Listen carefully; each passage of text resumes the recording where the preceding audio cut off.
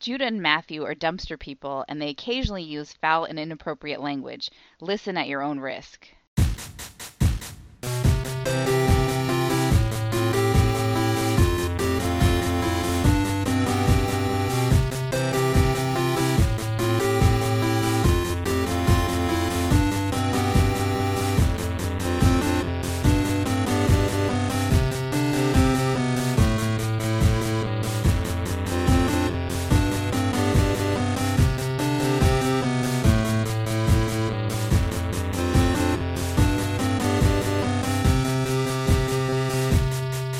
Welcome to Brother Date Star Treks edition. I'm Matthew. I'm Judah. It is week, let me check my notes here, 112? 112. I have labeled my notes this week. Just play through it. That's it. Yeah. That's all we can do, all of us, everyone. I don't label my notes, but You do label the Zoom invites. I do label the Zoom invite if I have a cheeky idea. Yeah. And this week? Clarence Thomas is the name of this week's I know Zoom why. meeting. Yeah. 112. Last week, Voyager was the worst. I know, as a big shock, but they were the worst, and so we will do them first, and then we will do TNG, and then we will do Deep Space Nine. So, Yeah. This week we watched Think Tank.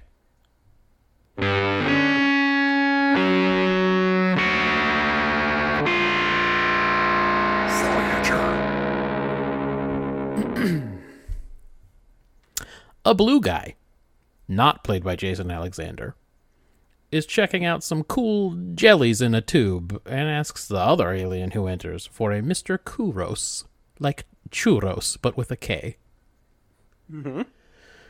Jason Alexander comes out, actually Jason Alexander this time. And he says, "You're welcome for saving your whole planet in just a few days. We did great work. Just like my boss's brother in real life, solving problems is what we do." That's what my boss's brother says all the time. Blue guy has a payment problem, though. He says he can't pay and all the cool ore that they agreed upon because that mine collapsed. So, like, what are you going to do? Can't get that good ore to you. Jason Alexander says, "Pay up or get wrecked, you smurf fuck." And Blue backs down real quick and says, "Yeah, no, never mind, I'll pay you." Yeah. So they did get their planet saved from whatever was going to blow it up or whatever, but they'll be... Yeah, earthquakes or something. Yeah, they'll be much less wealthy now, I guess, which seems fair. I don't know. Credits. Janeway can't be bothered just by anyone or anything because she's attempting to solve the world's biggest and worst Rubik's Cube. It's a very sad prop. I hope they bought it off the shelf. I hope this was a Hasbro toy you could just buy in a store, and they didn't. No one invented this prop. Yeah, really, because it was not impressive. No. And also, if I hadn't seen the teaser, if this was the teaser, I would have thought instantly that there was some evil game afoot on Voyager.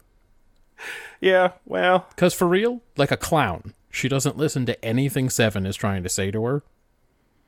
Seven's found some dilithium crystals somewhere, which I guess they still need a lot of. I thought those lasted kind of a long time, so you wouldn't need that many. But anyway, what do I know? I'm sure I've told this anecdote before, but my wife was not a video game player growing up. Mm-hmm. And sometime after she moved out here, fairly short order after she moved out here, she discovered the game Plants vs. Zombies. Oh, yeah. One of them was a tower defense game or something? Yeah, exactly. It's a pretty credible tower defense game.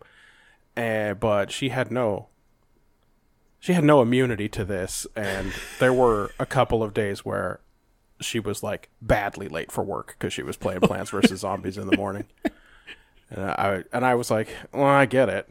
Like, this is a skill everyone has to learn to manage. That's true. And I guess they must play too much Velocity and Parisi squares and like running around and sweating games in the Federation. No. Because every time they get like a mild puzzle game in front of them, they go into a bad Tetris hole. It's really bad. Yeah, look, I guess we probably went through that stage in like middle school or something, where it was like, Yeah, I mean, I this is could it. do homework, but like, Right. It was sixth grade for me, and it's like the stakes are pretty low when it's sixth grade. yeah, I'm not late for work or anything. A big explosion rocks Voyager. Seven identifies a Hazari vessel, and these dudes are bounty hunters. You know, a race of bounty hunters. And Chakotay seems to think that the Malon are... Not, by the way, not the one we know, not the race of bounty hunters that have been introduced. No, that's different. These are different ones. I guess those guys don't hunt for money. Yeah, they they're hunt just hunters. And then they stand around and ask each other how their society functions. Yeah. Chakotay seems to think the Malon are responsible, but we've definitely traveled like 10 years worth of space recently, so that seems nuts. Yeah, it doesn't seem like any of their old enemies should be operating here, but, you know, Voyager's not good at that. Yeah. I was surprised nobody said Kazon. Seriously, could it be the Kazon? Name some sect that they hadn't previously mentioned. They'll be like, the Kazon don't even have names for the stars we're near now. Like, it's definite for sure it's not them. Anyway, we all know Janeway isn't afraid to blow up the ship, so she gets out of it by igniting a big gas cloud to get away from these fucks. The bridge is smoky, but otherwise everything is pretty good. Then Voyager detects 23 ships after them. So Janeway's gonna work solo on coming up for a solution to this. For a combination of reasons. I think, one, she sucks hard, and also, who on this crew would you want to collaborate with on a cool plane? Yeah. So, Yeah. Anyway, she's just going to do it herself, which is weird. Neelix gives her a pep talk. Then Jason Alexander, the real actor from Seinfeld, pops up and says, I can save you with my soft voice and short stature. And Janeway names his group a think tank, so there's your episode title. Yeah. Anyway, he's just a projection, but after giving Janeway some stuff to think about, i.e. the Hazari, they agree to meet face to face. Now, would you say he was more of a Force ghost or a dad memory? Well, those are the two options. Main types of apparitions? Yeah, in space. I'm not sure.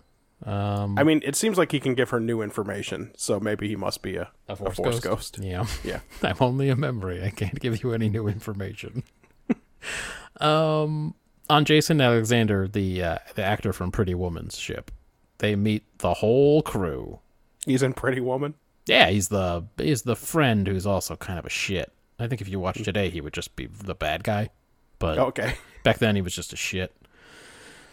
A bunch of jellies and dolphin boys and unknown aliens and stuff are the think tank here. They talk about their mission and their philosophy, and then Nomad, or maybe like Nomad's cousin, wants to telepathically wants to connect with Seven. Was it Nomad? It looked like him. No, I mean, it wasn't a reuse of the Nomad prop from the 1960s, if that's what you're asking. But yeah, it sure did look like I mean, I'm sure York or whatever his name is. Except that guy could float around, and this guy just seems to be a artificial Christmas tree that they keep in the lobby.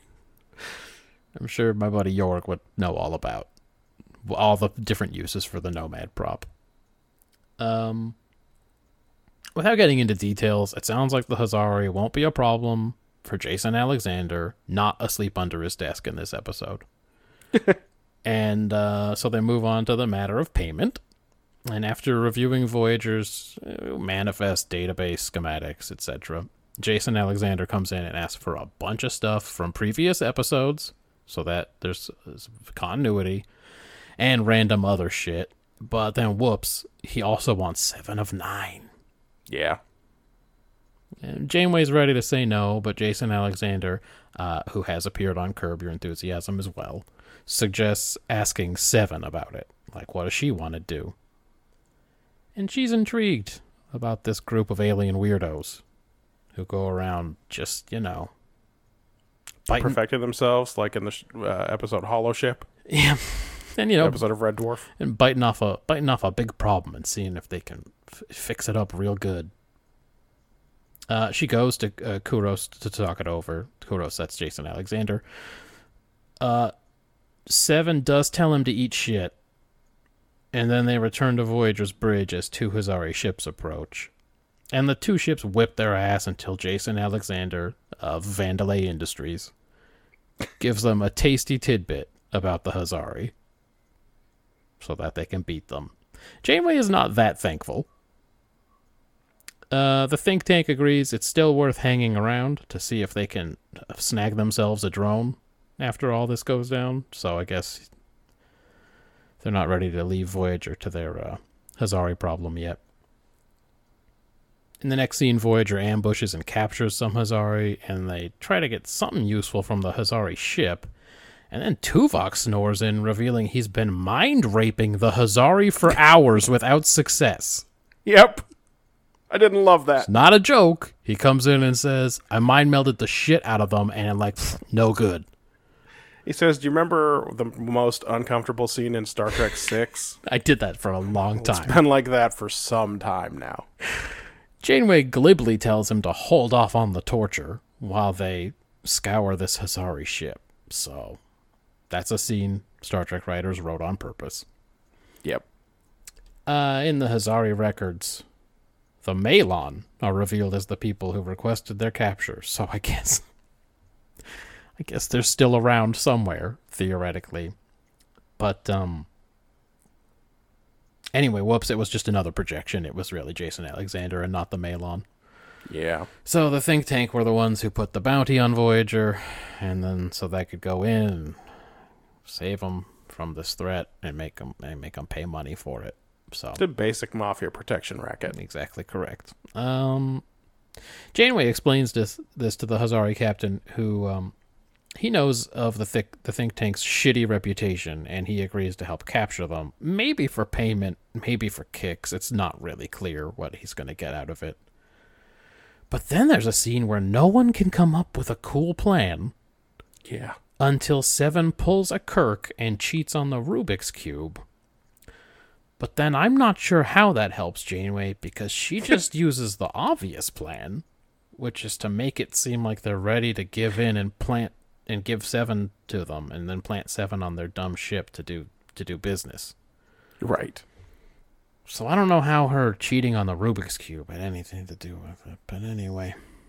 Well, it was a cheat in the script that they could pretend like those two were connected somehow.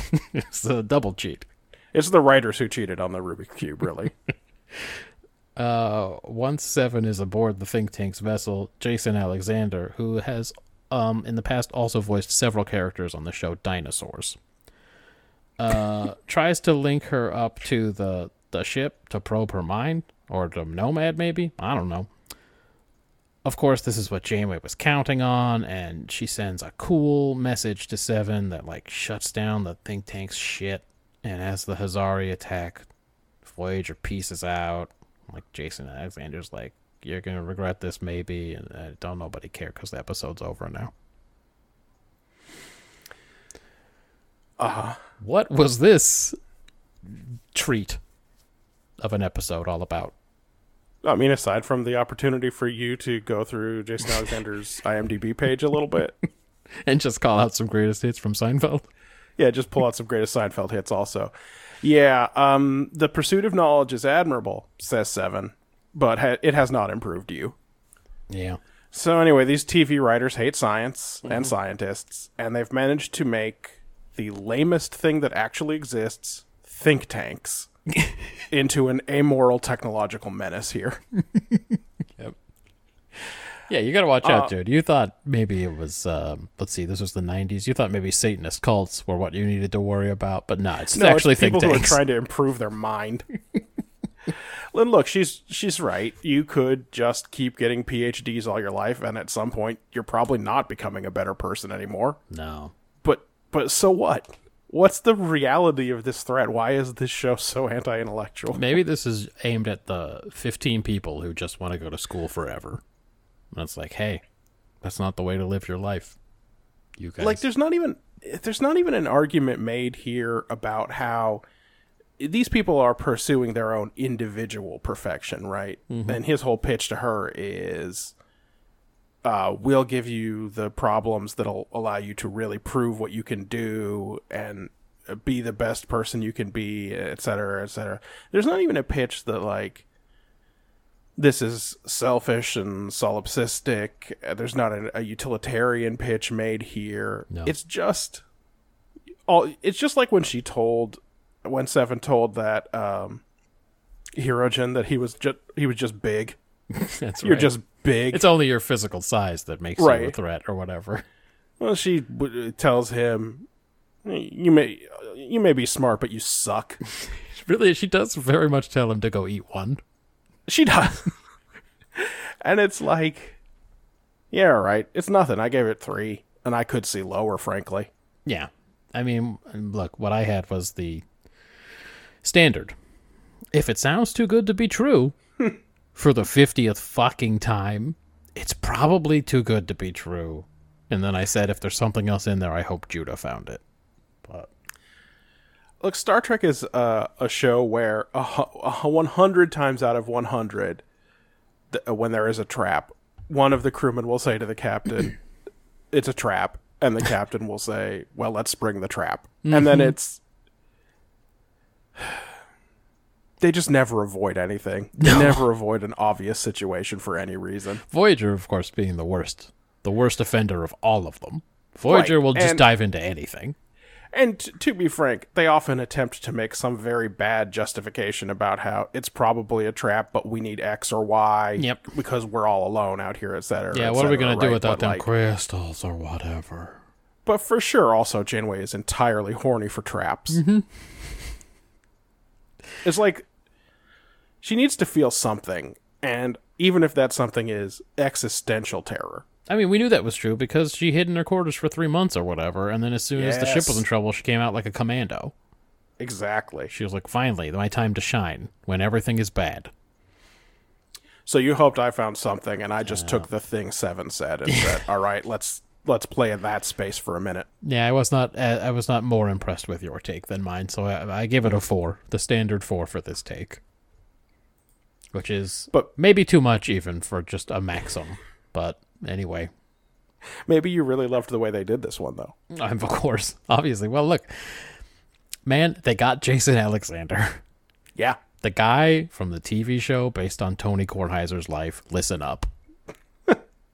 How did they pull off such a fucking coup? This is way better than The Rock, like I've been hoping to see for many episodes. He's still coming. He's coming. This is better, though. I forgot about this, and it's now a that bigger I've seen name it, for sure. This is fucking incredible. The Rock was just a wrestle man when he was on this. That's right. He wasn't even. There was a sense in which he was The Rock, but he had not yet become Dwayne The Rock Johnson. No, he was not a movie man. He was just a wrestle man on a UPN wrestle show, which is why he got to do it. His episode of Voyager would have aired, I don't know, on a Friday night, and if you'd been on the same channel on Thursday night the day before, he would have been talking about how The Rock's favorite kind of pie was poontang pie. That's right. Exactly. It's you're right, that in terms of star power, Jason Alexander was a big get. Well, the reason I kept harping on the Jason Alexander thing is because I do now remember this being the entire point of the Voyager ads in the week leading up to this episode. Oh, sure. That somebody at UPN was extremely excited about the Jason Alexander casting, and the whole ad was just like, Jason Alexander! And it just showed him, like zoomed in on him, and he was in the ad, and it was like, that's it? You don't care about what the episode's about or anything? It's just that Jason Alexander's on it? Okay. He has some facial appliances, and most notably for Jason Alexander, he has hair. Mm-hmm. Although the man is not averse to wearing a wig, and more power to him. That's right. But he is giving the Costanza squint 100% of the episode. The whole time. That's really the only thing that's true to form, because the rest of the time he's this soft-spoken weirdo. He's just like, yes. Oh, the Hazari are a real problem for you, one that we could alleviate. But he is giving that squint. You made it too menacing. I'm sorry. you dripped too much. I don't know. Yeah, they would have. F. Murray Abraham into it. Just somehow. like off screen on The Witcher filming, someone would have been screaming, "Less charisma, right. Less charisma, like in the game, less charisma." like you're dead behind the eyes. I'm Geralt of Rivia. No, less. Tone it down. I'm Geralt of Rivia. You're not human somehow. No, I don't know how. I'm not going to explain it to you if you don't know already. Okay, these guys do a slightly better job of fooling Voyager by admitting up front that they're in it for profit. Right. Just talking about my take for this episode. But still, one, this is every episode. Oh, the guys who are here to help, they're not really here to help. Wow. And then two, has anyone ever fallen for it even the first time they ever did it? The answer is no. Because what would the episode be about then? So, like, I don't know. Just think of something else. Let's do another thing. From Janeway clowning around, to Tuvok's casual admission of torture, to the multiple mentions of the Malon, to the very inclusion of Jason Alexander playing a soft-spoken freak. This whole episode was off. I think the plot could have been entertaining in the hands of capable filmmakers, and we will obviously never get to see that. So, just a 3 for me. We'll get an opportunity next week, and I hope we remember to do this, to discuss another ploy. Okay. That is used against maybe a ship with a better crew. Well, sometimes. Depends on what the writers need, but yes, sometimes. And we'll see whether that scheme seems any better than this one. I mean, are you talking about a better crew that often succumbs to zany schemes? Yeah, I mean, they're at the mercy of zany schemes many weeks, for sure. So, yeah, it's another one of those. I mean, let's just say that I'm not talking about next week's Deep Space Nine episode, A Simple Investigation. No, we're talking about the flagship, the best of the best, and that just anybody who comes through the fucking quadrant with a zany scheme gets Enterprise good. Always gets them. I mean, look, you're not wrong. This episode is just Jason Alexander giving long, smug speeches in a soft voice. Mm-hmm. And they don't even discover who set the Greendale fire of 03. That's right. Exactly correct. He's the only bad guy with a voice. Yeah, the other ones are a bunch of jellies and dolphin boys. Yep. So he's the only character on the bad guy side. Everything else is a prop. They discover super early on that he's playing both sides against the middle.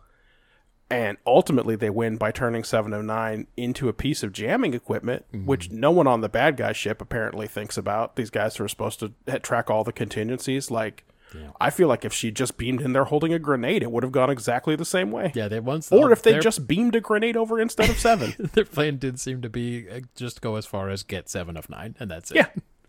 They didn't think about, what if she comes over here and unplugs some stuff, or... Yeah, I don't know, shoots up the place. Yeah, I mean, she's like, she seems to like holding those big rifles. Like, what if she just beamed over with one of those? What if she has the enormous rifle from the movies? Or what if she shoots nanoprobes all over? They can do anything. That's right, yeah.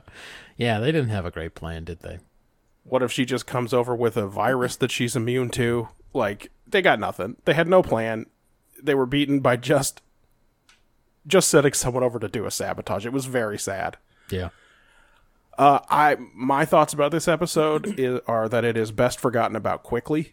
Yes, I think that's right. And I gave it 3 points for execution. That's going to be easy to do, luckily. I had forgotten the episode entirely, even though I had seen it probably twice. I mean, there's nothing to remember, really. And it was one of those episodes that was neither bad enough to be really funny and have a lot to write about, or good enough or like have a point that I could write about either. I was just going through going, I got nothing to say about this. I mean, at least this time you got to describe it. That's true.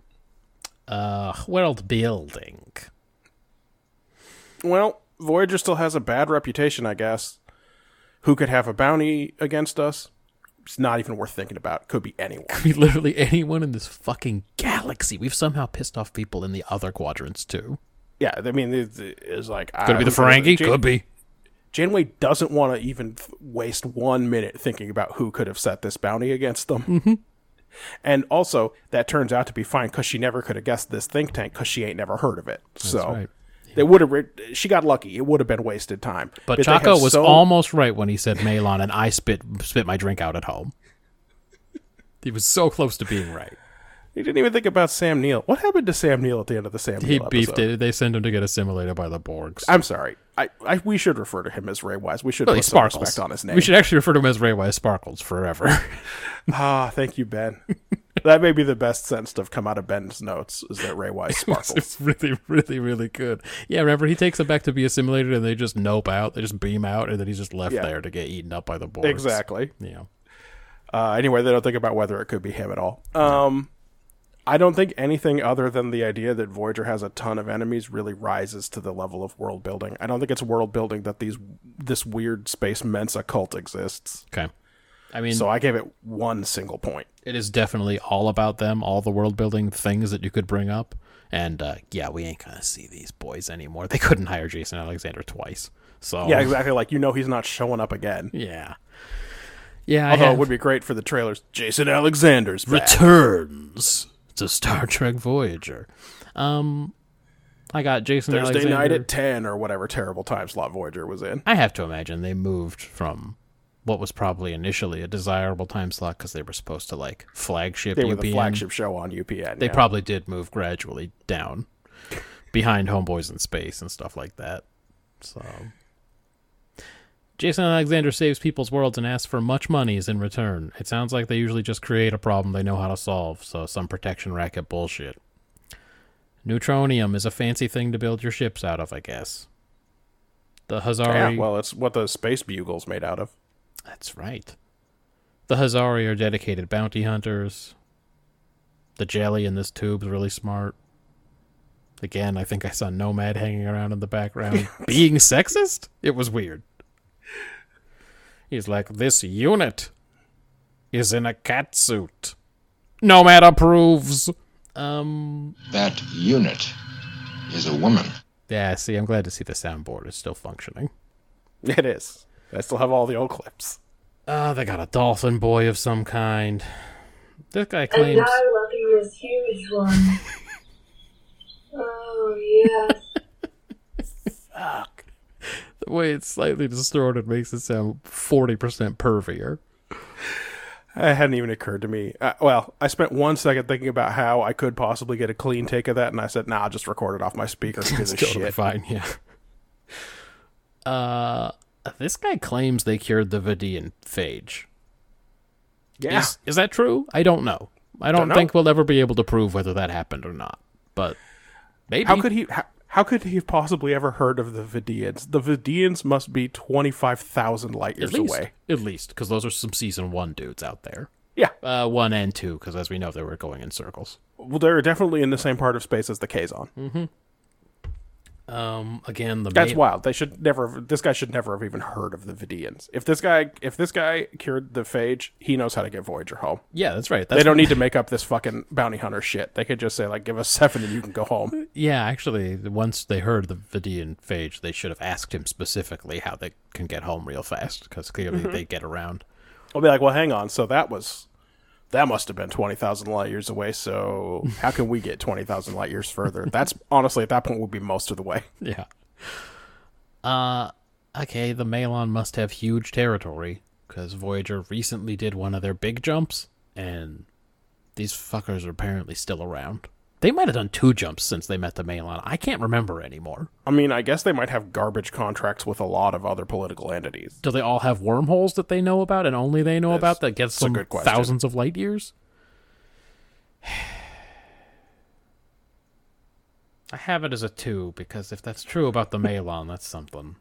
And it's possible they cured the Vidian phage. It's just hard to prove. And no, that's really it. That's it. What about oh, it's my turn. Characterization. Yeah. Everybody hates the stupid shit TP introduces them to, but nobody's making these people play with it. It's true. Like complaining about the whatever dumb fad Tom Paris introduced, and then just like you won't even let anyone talk to you. You got to play it so hard. By the way, he probably got this thing from Etana Jal, who somehow ended up in the Delta Quadrant. But then he just brought it back to the ship and didn't bring her. He didn't even have sex with her. He didn't even need Yeah, he to probably be. was like, Didn't "Oh, need man, to be that thing's cool as seduced. hell." Yeah, he just saw the toy and went, "Oh, awesome." Oh shit! If you push the button, other buttons light up. In the Well, hang 20th on. century, they had something called a Tiger handheld game. This is almost as good as that. Janeway asks to have the data sent to her about the Hazari so she can see what she can come up with on her own. Uh-huh. What a shock. Yeah, she's a really great leader in that regard, huh? She's fucking You know how amazing. Picard always solved all of the problems on his own and never turned it over to any kind of dream team? I like, my favorite part was when he'd call the meeting to the conference room, and everyone would be in there, and then he'd say, all right, all you dum-dums are worthless. I'm going to figure this out myself. Just stay out of my way. And then, Anyway, you idiots go do all of the duties no one cares about. yeah. I am so close to solving Fermat's last theorem. I just got to knock that out. And then there's that weird impossible planet orbit, but I am going to get on this. You guys just go back to wiping down the panels or whatever you do out there. I don't know. Yeah, I hate seeing fingerprints on my bridge, so keep Clean it wiping. up. Clean it up. Also, the lighting and cameras sometimes reflect in the panels. Do something about that. Tape some black construction paper up, will you? He keeps asking us to do that. I don't know what he's talking about. We always have to put up these black squares. What cameras? A camera is a headband you wear. She's not fazed at all by Tuvok's admission of mind rape. No. Seven briefly thinks about living with Jason Alexander. He has also been on the Orville. And the rest of his fucking alien creeps. That's how little she likes working with Janeway. Yeah, she does think about it for a minute, doesn't she? She's like, well, Nomad was only a little bit offensive, so I could probably make it work. Tuvok, big into mind torture, doesn't even bother to ask permission first, just comes in and tells everyone that he tried as hard as he could to steal the information from the depths of their minds. Yep. Fucking unbelievable. I give it a 2. I give it a 2, man. Is it unbelievable? He's been under Janeway's command a long time. It's just like how Trip gets command and all he can run is Archer's bad playbook. Okay, so after the wars in Afghanistan and Iraq, this country started to have dialogue about what torture and enhanced interrogation and what the morality really was there and whether that's something that we should really be engaging in. And I know this was the 90s and we weren't having those dialogues as a country. No. But in the idyllic hippie space future of the United Federation of Planets, in Gene's Star Trek, would you just be like, we just gotta blast this dude's mind to get the information we want?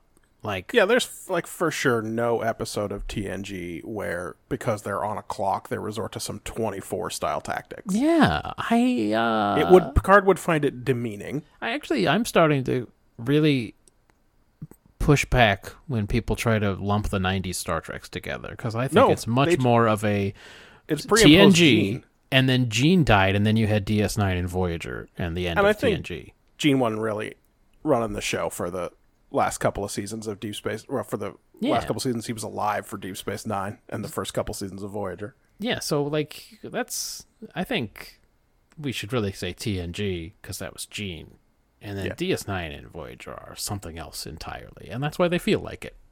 Yes. So no, there's no 90s Trek. There's just pre and post Gene. Kind of. Look, the man was not perfect. He had a huge blind spot towards women. Yeah. And he really wanted the show to be Porn. nonstop fuckfest. He just wanted it to be He wanted space it to be porn. extremely horny. He's always wanted to have sex on the space shuttle with a space prostitute. Space prostitute, for Yeah. sure. Yeah, and look, Gene died in, I want to say like 92. 92. Yeah, I think. Yeah. There was not even internet porn. Yeah, no, I mean, He anything couldn't you could get find, it out of his system. Anything He you had to could like find. he had to go to a newsstand and get a Hustler. Yeah, anything you could do on the internet in the 90s was some pretty slow going business. Yeah. It was just But like, there's a difference between, I don't know. This episode of Voyager was probably 97? season 5, 99? that feels right. No, well, yeah, 99 feels right, actually. Yeah, something like that. So you could probably download So an there was image. porn by then. You could have an Like, image. Yeah.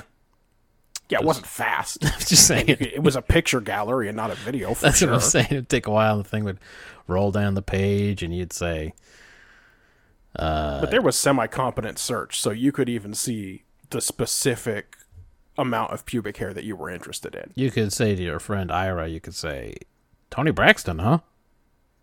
Okay. I mean, I don't have anywhere to be, so let's just wait for this image to download. All right, one line at a time, I guess. Okay, but that's not really her, though. Right? You know that. Okay.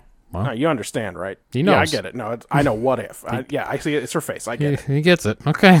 All right, well, I we'll sit understand. here. What if she had a different woman's body? Yeah, that would be exciting.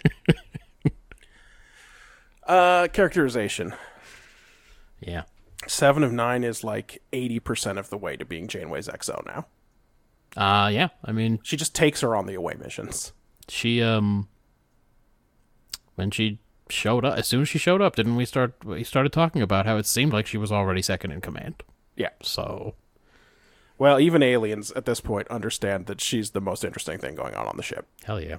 So that's a real successful push by the producers.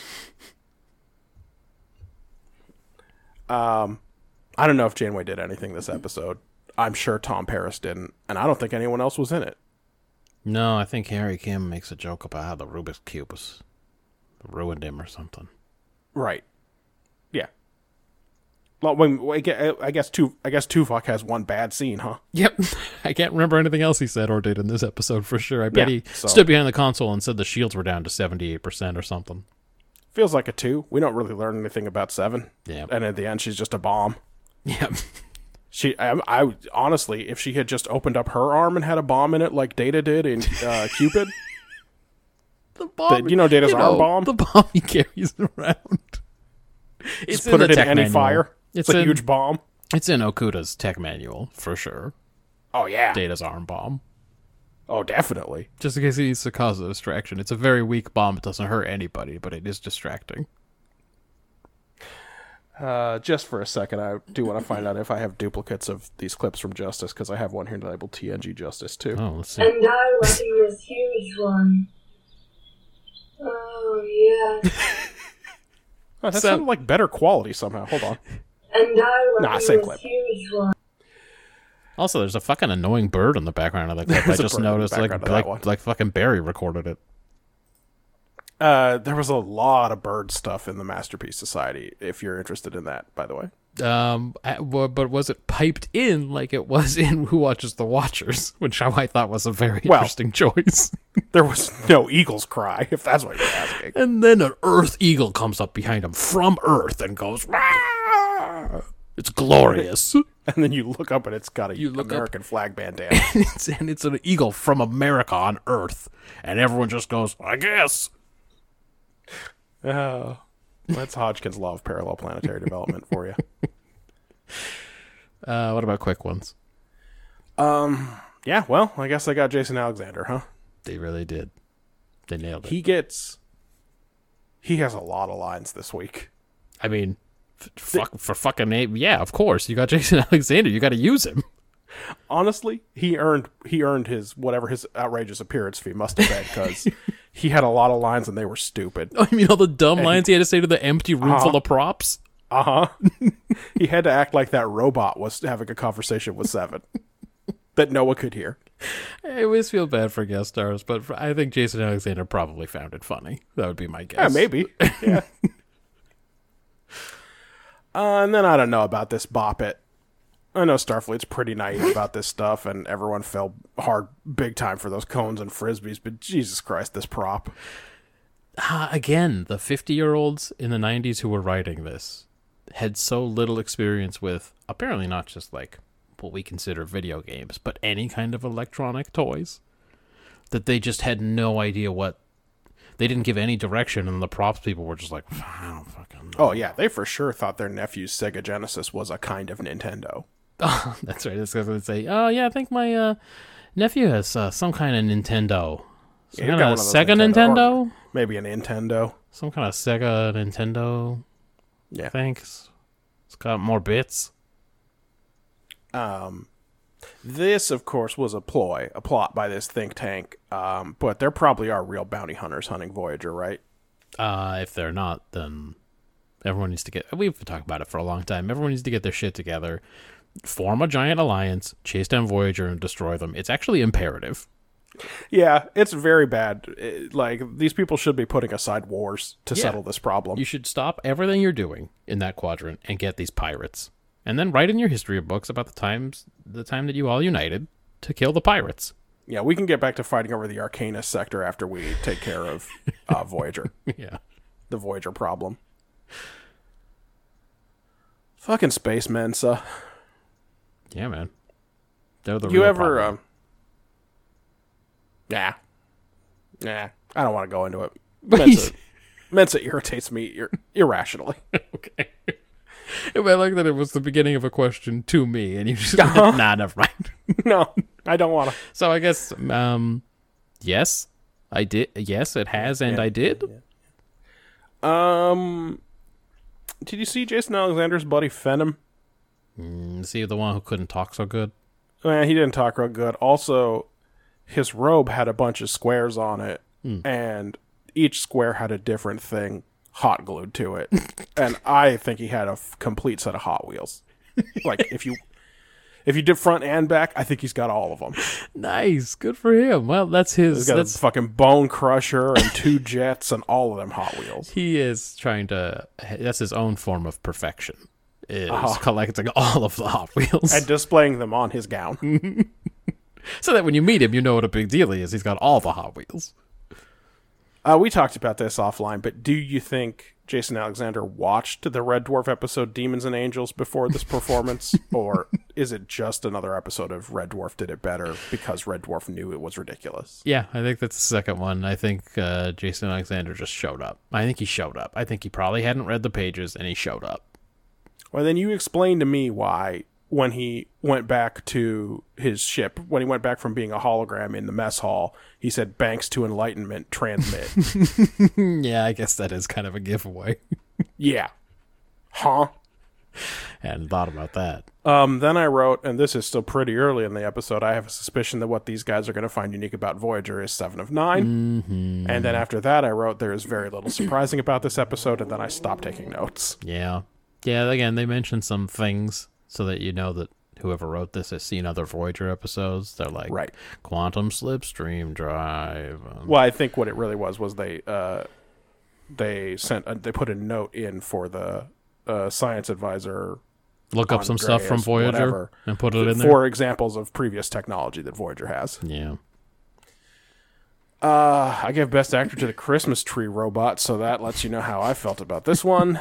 And Worst Actor, Neelix tries a joke in this one where he asks Janeway if he should get a hypo spray so he could just inject her with caffeine. Except he doesn't say it like a joke. He says it like he's legitimately concerned about her. And it's like, what a weird read. A Jose Canseco bet. Tell me. You didn't pay money for this. What? Huh? That's a weird... What? What do you mean? Weird read. Do you think I stole it? I'm confused by your question, even.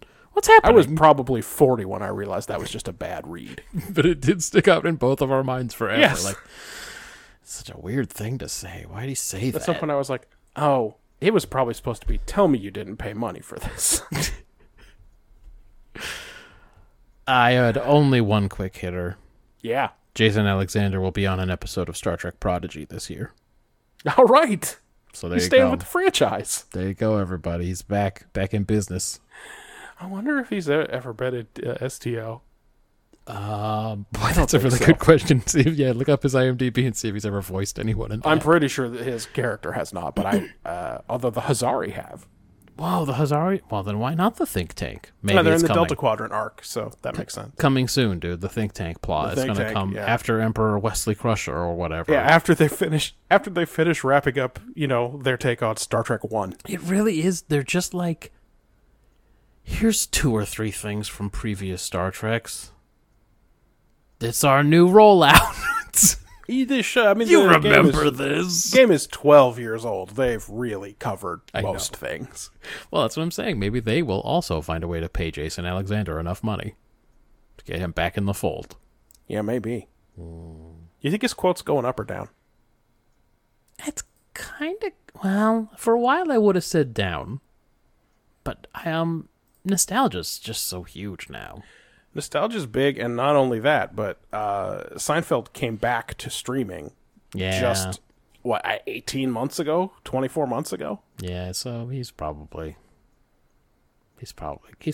could demand a pretty good sum, would be my guess. Yeah, you're probably right. Also, he's got this on his reel if he ever needs to show it. Oh, man. I hope his reel is nothing but weird bit parts he did. And then he's like, also, by the way, I'm Jason Alexander, so you're familiar with My work. my work. And my entire oeuvre, basically. This is your punishment for asking for my reel, is you get to see me as Kuros in This an is, episode of Voyager. This is one of the voices I did on Dinosaurs. This is a pretty good one. Hey, there were 15 minutes of the same Star Trek Voyager episode in his reel. That's not normal, right? I think he was talking to a jellyfish in that one. That's it for Voyager? Did that one? Yeah, we did. All right, good. As usual, spent about 45 minutes on it. Stuff that one into the dustbin of time and never fucking look at it again. It's gone. Yeah, second place last week was TNG. And this week we watched The Masterpiece Society.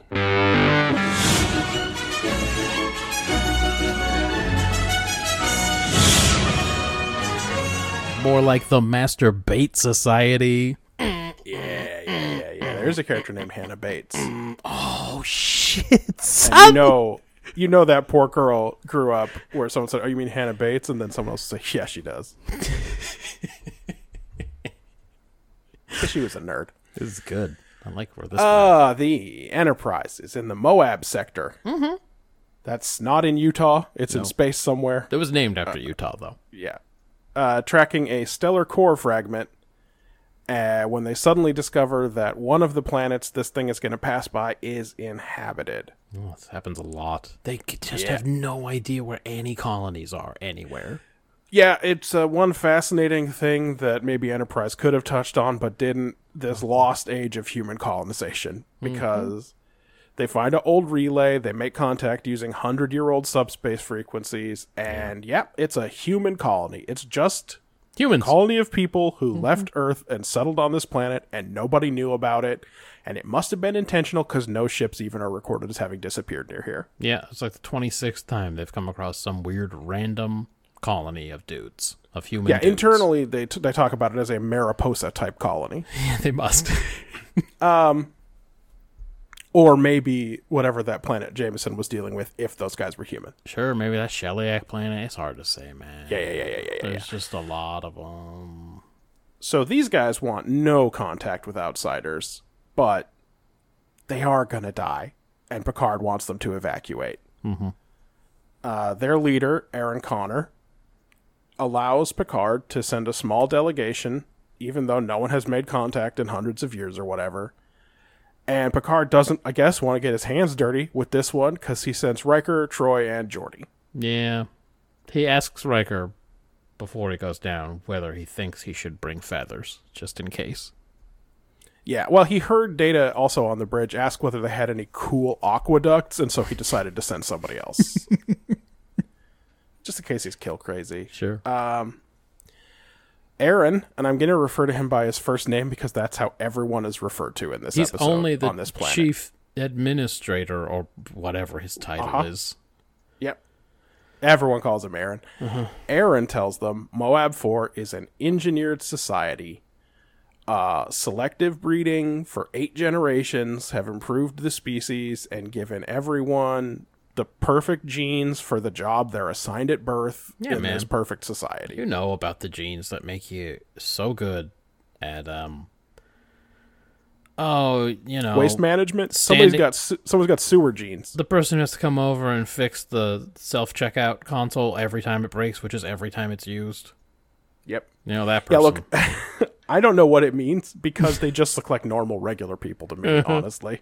Oh, yeah, it's not like they have like weird physical differences that make it seem like they'd be really good at it or something. It's not like this is Jamie. He's our construction guy, and he's like huge. He's like 9 feet tall. 4 arms for moving girders or nothing.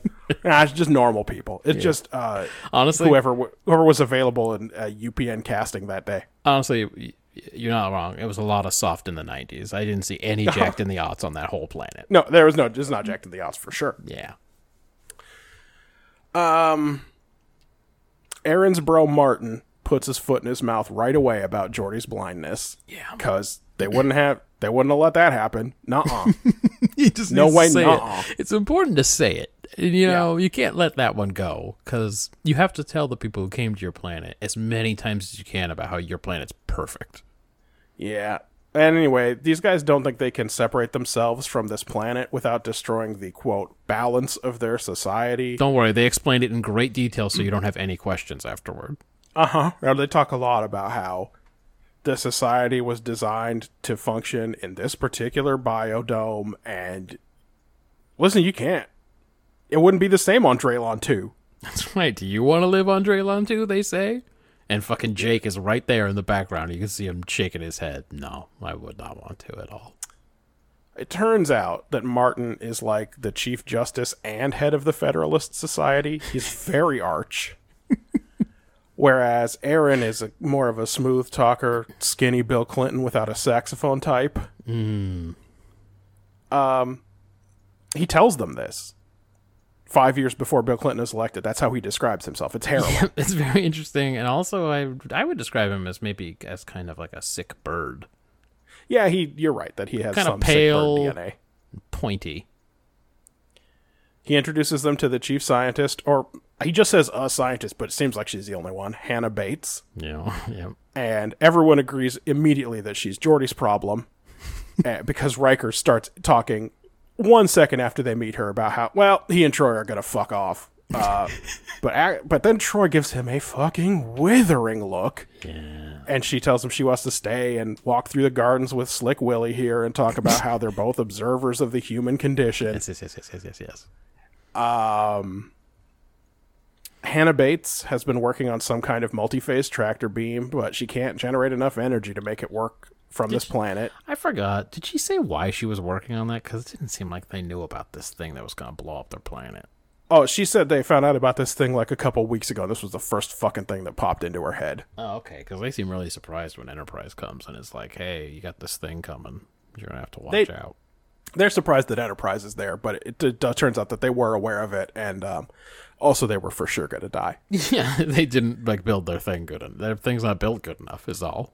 That's all. Enterprise has enough power to make this tractor beam idea of hers work, probably. But that means she has to go up to the ship. Martin doesn't want her to leave. Aaron lets her go, and Martin just mean mugs him and shakes his head. Yeah. Doesn't this guy know Thomas Jefferson hated transporters to hell? He said it. It's a famous quote from TJ. Yeah. He said, if I were to meet St. Peter at the pearly gates, and he asked me how I got here, and I had to say a transporter, then I would lie and say I took a taxi. Yeah. That's a TJ quote. Verbatim. Yep. Troy tells Picard that her read is that some of these people at least would rather die than evacuate. And Picard seems very angry, except he's angry about the whole idea of genetic engineering. Yeah. Except is he actually angry about this planned society, and he just talks about genetic engineering and the qualities they're trying to breed out of humanity because he knows that's an easy straw man and it's hard to argue against? Because I'm glad you asked these questions. Because I'm going to spoil my take right away here. None of the problems that this society has have anything to do with genetic engineering. No. Yeah. I mean, I wouldn't think so. They talk about all the goddamn time. Yeah. Well, Geordi is so worn out from his tractor beam work that he takes his visor off to rub his temples. And Hannah Bates is pretty fascinated by the whole thing because, they don't have birth defects where she comes from. They never would. And although a worse show, by which I mean this show, would have made this fascination sexual, a la, First Contact. Yep, sure. Or maybe even the one with the Androgynous Society. I'm pretty sure. Or maybe that one. Pretty sure Wrecker's just just fascinated by the unknown there. Exactly. In this case, the reason we have this scene is because some dumb tech talk about how the visor works leads to a dumb tech solution to the tractor beam issue. I couldn't. You know what? I could believe it, but it was audacious. It is audacious. The trick is they got to do it in pulses. The writers fucking tip their hands, though, because Geordi is immediately crowing about the irony of saving their planet with technology made for someone who wouldn't have been allowed to exist in their society. He rubs her face in it so hard. As if that's what the episode is about, again. Yep.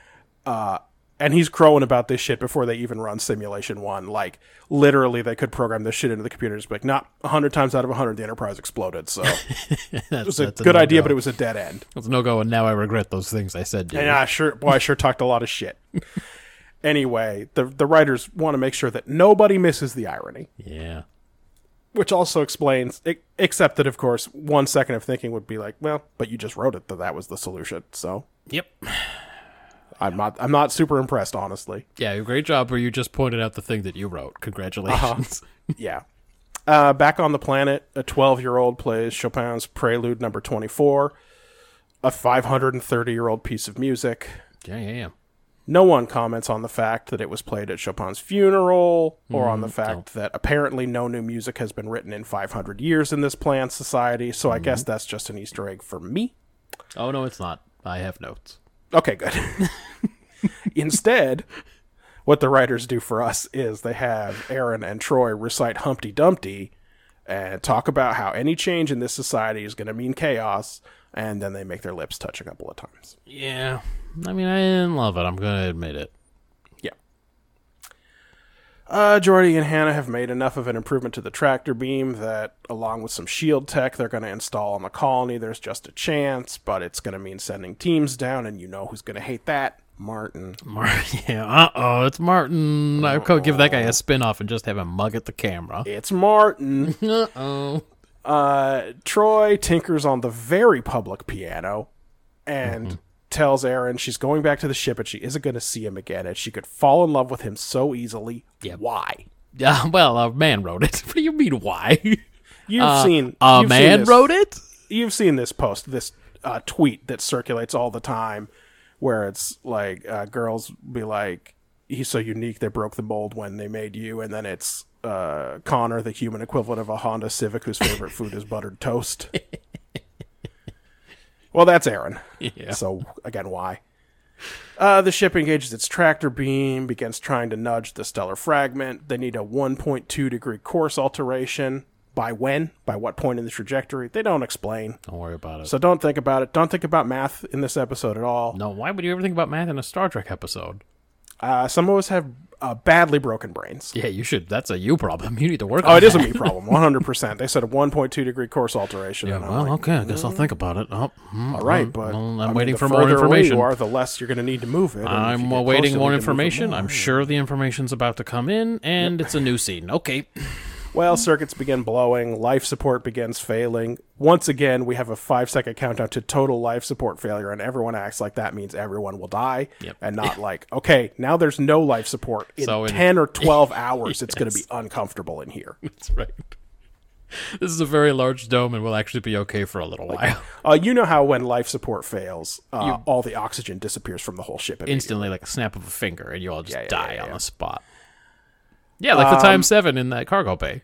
Yes. Just passed out when Just as passed soon out as the immediately, meter and it's said like, no. life support has failed, and it was like, wait a minute, that room's No. fucking huge. No, there's 48 hours of air. Ask any trapped miner. There's hundreds of hours of air in a room. She's that literally size. the only person in a fucking giant cargo bay. I think she's gonna be okay. She will be just fine. Anyway, they just barely hit their number. Everyone's happy, but Matthew, there's so much time left in the episode. Yeah, I know. I also saw that. And Hannah Bates has a look on her face, and it's a very Timison look. Yeah, it's She's shooting Timisons here. It's almost as if they forgot they wrote that one.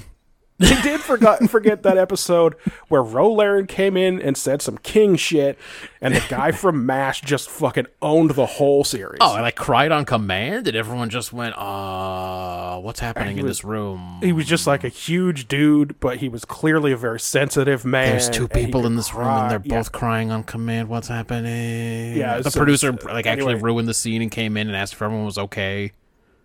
They did forget that much better episode where it turns out that even a kind of so-so actress like well, walks on a Troy. Yeah, Can Major do some Barrett. good work if you put her up against real actors. Yeah. Yes. If you just give her something to play off instead of, doing And computer that's the voices plot. or saying Mr. Wolf. And that's the plot of the episode, and the science is in the deep background. The deep background. Deep background. Yeah. Yeah. And that's about saving the whole planet, too. Anyway, they forgot they did that one. You're right. So she's shooting them Timothy looks. And what's the new drama about? Well, the crews beam back. An alarm sounds. There's structural damage, and the biosphere may be breached in hours. They might have to evacuate after all, except Geordi's visors. He's right there. It's once double again, irony. with his irony visor. It's the double irony. You got to watch out for it in Star Trek. He knows it's pure bullshit, and he wants to know why Hannah Bates is doing this. And it's the fucking same old story that they've in every Prime Directive episode. She saw too much on the Enterprise. They've fallen too far behind technologically. She can't do it anymore. Geordi tells her maybe necessity is the mother of invention.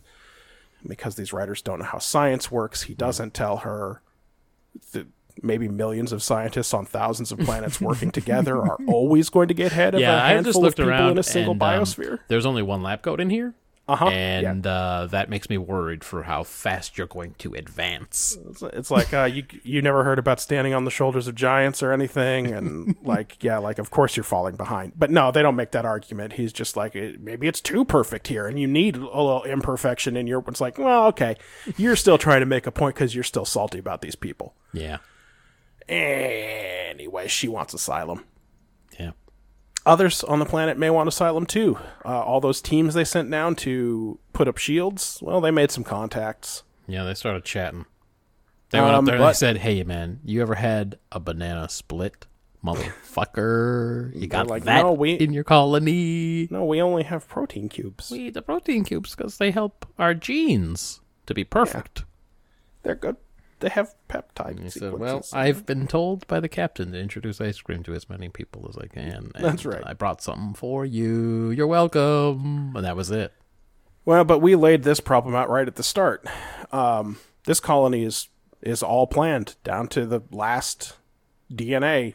So Yep. if people start leaving, it's all going to fall apart. It's That all you gonna don't go have to enough. You don't have enough DNA at that point. hell. They won't have enough. You don't have enough, and that's how you end up as the Matthew twin. They got rid of the people that had too much. When Matthew and Jon Stewart are twins in news radio. That hasn't come up yet in my walkthrough, but I'm looking forward to it. Very good. I do not know offhand what the B plot is in that episode. I'll think about it though. Yeah, I think you'd think about it. So Picard wants to go to talk to Aaron about it, but on the way down, Troy actually doesn't stop the turbo lift. But turbo lift rides take as long as they need to. Oh yeah, man. Sometimes, well, we've seen sometimes the Enterprise gets all twisted, and you can just walk straight from engineering to the bridge in like fucking Right. 10 seconds. So it's hard to say. Well, anyway, in the turbo lift scene, and this I think is a big problem that they have on Deep Space Nine is they barely have turbo lifts, so you can't do turbo lift scenes. Yeah, there's like these So- open shafts, and It doesn't work. It doesn't make any sense. yeah, They'd be like, that shaft would slowly start going down from ops, and they'd start to have a sentimental scene or something. You'd be like, everyone on ops can hear you. that's right. Your It's hair actually, is still visible. Actually, it's echoing through the shaft. It's actually pretty bad. It's actually real bad. Like everyone knows not to talk in the turbo lifts. Anyway, she confesses to Picard Yeah. that she has acted unprofessionally, and she is broken up about this. Yeah, man. And it's because, as with everyone on the ship, Picard is her dad. She said, Papa. It hasn't come up, but her dad is dead, She said, oh, Daddy dear, you're still number one. and she is busted up to have to disappoint Picard about how she fell in love with a dude down on the planet. Yeah. And by the way, he barely cares. No, he don't want to know any of it. I actually think that Patrick Stewart was giving you a read, like his actor's secret was that Picard was annoyed he had to have this conversation. I believe that 100%. Yeah.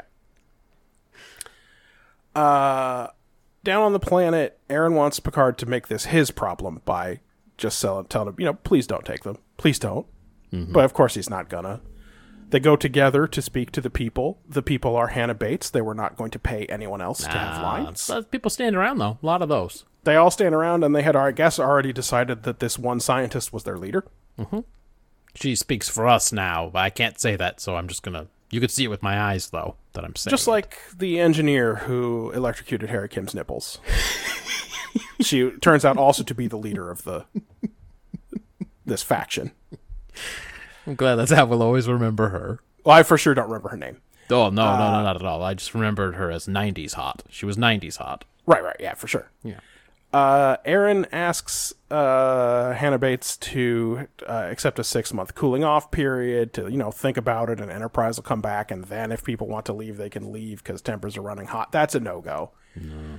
And ultimately, Aaron is going to have to figure out how to make the society function with missing members, and my guess is everyone gets more work to do and no one gets a raise. That's how it usually goes. That's how it goes 100% of the time. At the company that I'm at,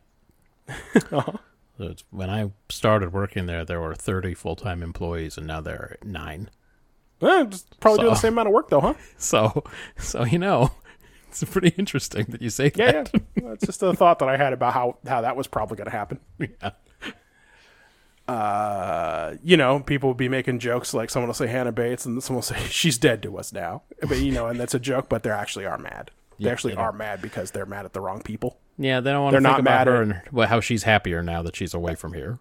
At Aaron and Martin for not having planned a society to have 4 sewer engineers instead of 3. Mm-hmm. Mm-hmm. Anyway. Yeah, they really did not luck out when all 3 sewer engineers wanted to leave. And also they didn't think that maybe the people with the less desirable jobs would probably want to leave. Yeah, they didn't think about it at all. Like, the person that I talked to in the Starfleet uniform, one of the blue guys, the blue uniform guys, he told me I didn't have to do this in the Federation. He said I was given an allotment of self-improvement credits, and this is an intriguing idea that I want to talk to you more about. Maybe you can introduce it here, that I can spend on like training and just like smartening myself up a little bit so I can just do whatever I want as long as I don't go over my allotment of credits. So yeah, anyway, it turns out that on their ship, it's not the case that somebody has to catch rats and grind them up into fertilizer, and guess who is genetically perfectly suited to do it? It turns out up there you could do basically anything you want, and by the way, no one makes rat fertilizer, so... And, I know because we're all kind of in the same boat here. I haven't really wanted to ask the questions. I haven't wanted to dig too deep into it because we're all going through the same thing, but why did you genetically design it so that I had to use my teeth on the rats? That's the part I'm trying to figure out. Like, couldn't I have just made a trap or something? Yeah, no, I understand the enzymes in my spit are part of the fertilizer, but like... I just don't... Couldn't we have done it a nicer... We could have done it in a way that was nicer for me, is all I'm saying. So anyway, I'm learning bookkeeping. It's 500 self-improvement credits. Yes. So...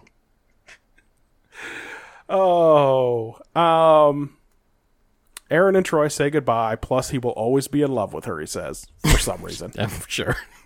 Star Trek, you gotta love it. Picard looks at a meditation crystal that has not been introduced as symbolizing anything in this episode, and tells Riker that the Prime Directive could have protected him from all of this, even though, let's be clear, all the colonists would have died. That's right. He says that they may have been as dangerous as any core fragment could have been, even, and it's weird that he mentions this, a bigger core fragment that they couldn't move at all. That's right. Any core fragment. Any of them. Any one of them. End of episode. Yeah. Matthew, what's this about? Yeah, this was... I didn't have super high hopes other than I thought it would probably be pretty clearly about something. But then I watched the fucking episode, and this is always the problem. Huh? It's always the problem. I'm always like, that's going to be about something. And then I watch it and I go... 5 episodes from now, let this be your last battlefield. He's black on the left, I'm black on the right. Racism's what do you mean you bad. Can't tell any difference between Racism is on its face a silly idea. This is an easy one. It's going to be right down the center of the plate. Home run on the take, and then it's like... You guys want it too fast. If you sit around and wait, maybe you'll get freedom. I don't know. If you exactly, maybe they'll give it to you if you are nice about it instead of having communist rallies with with Sulu and Chekhov. That's right. You tried to warp my crew with your ideas, just like the hippies and all other kinds of people I don't like. Oh, no, are you saying that happened again this week? Yeah, well, I think what it's saying is that the desire for perfection can be a great motivation and lead to, like, lots of laudable achievements, but that the actual realization of, quote, perfection is actually not desirable because, as Pat Stew says, so much of what makes life worth living is rooted in the uncertainty, which can't exist in a perfect world. Thank you, sci-fi, but this is not a problem I really have to worry about in my daily life. It sure isn't, huh? I mean, I know eugenics is a real concept, but everyone already hates that one anyway, so, like, I'm good to go. I don't really have to worry about it anymore, so... just a 3 from me, I think. I mean, yeah, so this is an episode about the tyranny of a planned society. Mm-hmm. Namely that no society can be perfect if its members aren't free to choose their own way, right? But it gets all muddled up with eugenics and abortion, and there's a little bit of work about strict constructionism. Uh-huh. It's pretty clear that a bunch of different ideas about what could be wrong in a utopia got thrown into the same pot and stirred all together. Yeah. And what came out was Aaron and Martin. Yeah. Exactly. Aaron and Martin came out of that gumbo. Yep. And it ain't good. It hurt the episode. And yeah, I think it's about a 3, frankly. Yeah. It's like they don't hit a clear take. They do the take they're trying to do very badly. Yep. And it's just too much stuff at once about why this is a bad idea and nothing at all about why no one would ever have this idea. Yep. Yeah, look, my take was 4 lines long on this document, and that's not good. That's not a good sign. No. Do you remember... God, was it a Deep Space Nine? It must have been a Deep Space Nine, where they met those weirdos who wanted to get away from technology and start The lady going who to was... like a back to basics society or whatever. Oh, no, okay, so are you talking about the lady who tried to sex bait him with the other lady on the planet and put him in the little box? I think so. Or are you talking about the new Essentialists?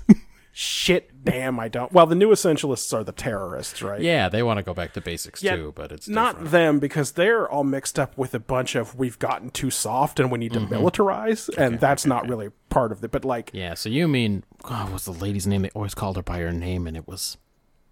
that episode was many, many weeks ago. Well, in real time, it was many, many years ago. Yeah. But anyway, I feel like the interesting story about this weird utopian society is actually with the pitch that was made and all these people getting together and secretly traveling out there and not, whoops, we've gotten there and 8 generations later there are problems. Yeah. Like, of course there are. Right. I don't know. Yeah, I guess they seriously, well, true believers. I guess they really thought they were going to crack the fucking case on this thing. And listen, they also definitely have some, let's say, founder veneration. Oh, yeah. That's going around these days, though. It's very popular. It is extremely popular, isn't it? Mm-hmm. Moving over into execution. Sure. Let's just cut right to it. I'm at 2. Okay. This episode is also a mashup of a bunch of other TNG episodes. Ensigns of Command, Up the Long Ladder, Who Watches the Watchers, Timothy, Half-a-Life. Half-a-Life, as we mentioned already. Mm-hmm. Probably a bunch more. Yeah. Troy and Aaron fall in love for no reason. Yeah. And that's very bad for the episode. I don't know why they always need to do that. I don't know if that's like a network note or something. We're like, nah, you gotta have more romance or something. Like, I get it. We're devoting 10 minutes of the show to this part of the plot, so there's very little way. There's, like, it's difficult to show how they fall in love with each other, what they like about each other. Why don't you just make it so that they are fond of each other, maybe even that they hook up, but maybe they're not in love, and maybe they're not going to be in love forever. Maybe. Or in the Voyager episode where Harry Kim has a girlfriend, we join them 2 weeks into that mission. And also, love is a literal disease in that episode. So. Well, the episode "The Disease," where love is a disease. Yes. They don't bother to show us them falling in love. Yeah. They just tell us that it happened, and we might think, well, 2 weeks is pretty quick. But then we also might think, Harry Kim is Not experienced. naive. Yeah. I'm sorry, but if I suddenly got a message that I was really from the Delta Quadrant and all these women were extremely horny for my DNA, and I had to go back and have this last man on Earth breeding fantasy with them, I'd be like, well, this thing can't be real. This is way too horny to be a real life situation. So Yeah, I said he was not that experienced, but I guess now that I think about it, he came out of that situation with wet, sparkly nips, so... Yeah, that is true. And that's not something that I've ever experienced, unfortunately. The other big problem with the episode is that all anyone talks about is selective breeding. Yeah. And not isolationism or the fact that they have everything so minutely programmed and so efficient that 23 people leaving stands to absolutely gut them. Yeah, boy, they could have used some more explanation on that point, though, huh? Like, In what way are you linked? In what way will this damage your society? Please tell me. Nope, just that it will? Okay. yeah, I get it. Like, maybe this society is physically not very large, and so even though 23 people is one bus accident, they don't have buses, but like, do they not have structure fires? The idea of 20 people dying at the same time and it absolutely destroying a society that's a big problem. Yeah, what are do they ever give us numbers on how many people live there? They don't, but we know that 23 people is the total that are going to leave. And Yeah, so I'm saying, Aaron like, acts I don't maybe know what it's we're like, gonna do. maybe there are only 78 people there or something, and they're just Well, like, that seems like a big fuck. problem too. They're just like, fuck. Fuck, I hope I don't jack off. Picard makes a prime directive case at the end, but no one talks about it at any point previously to that. No. So it just reinforces that he's got a bad attitude about the prime directive, and he thinks of it primarily as a shield for himself so that he doesn't have to make hard decisions. That's right. So he doesn't have to do his job. You know, sometimes the prime directive means not having to do your job. And That's that's right. the best. That's the best thing about it to him. Yep, but then it's also, because that's how he thinks about it, he's willing to disregard it whenever he feels it's necessary as well.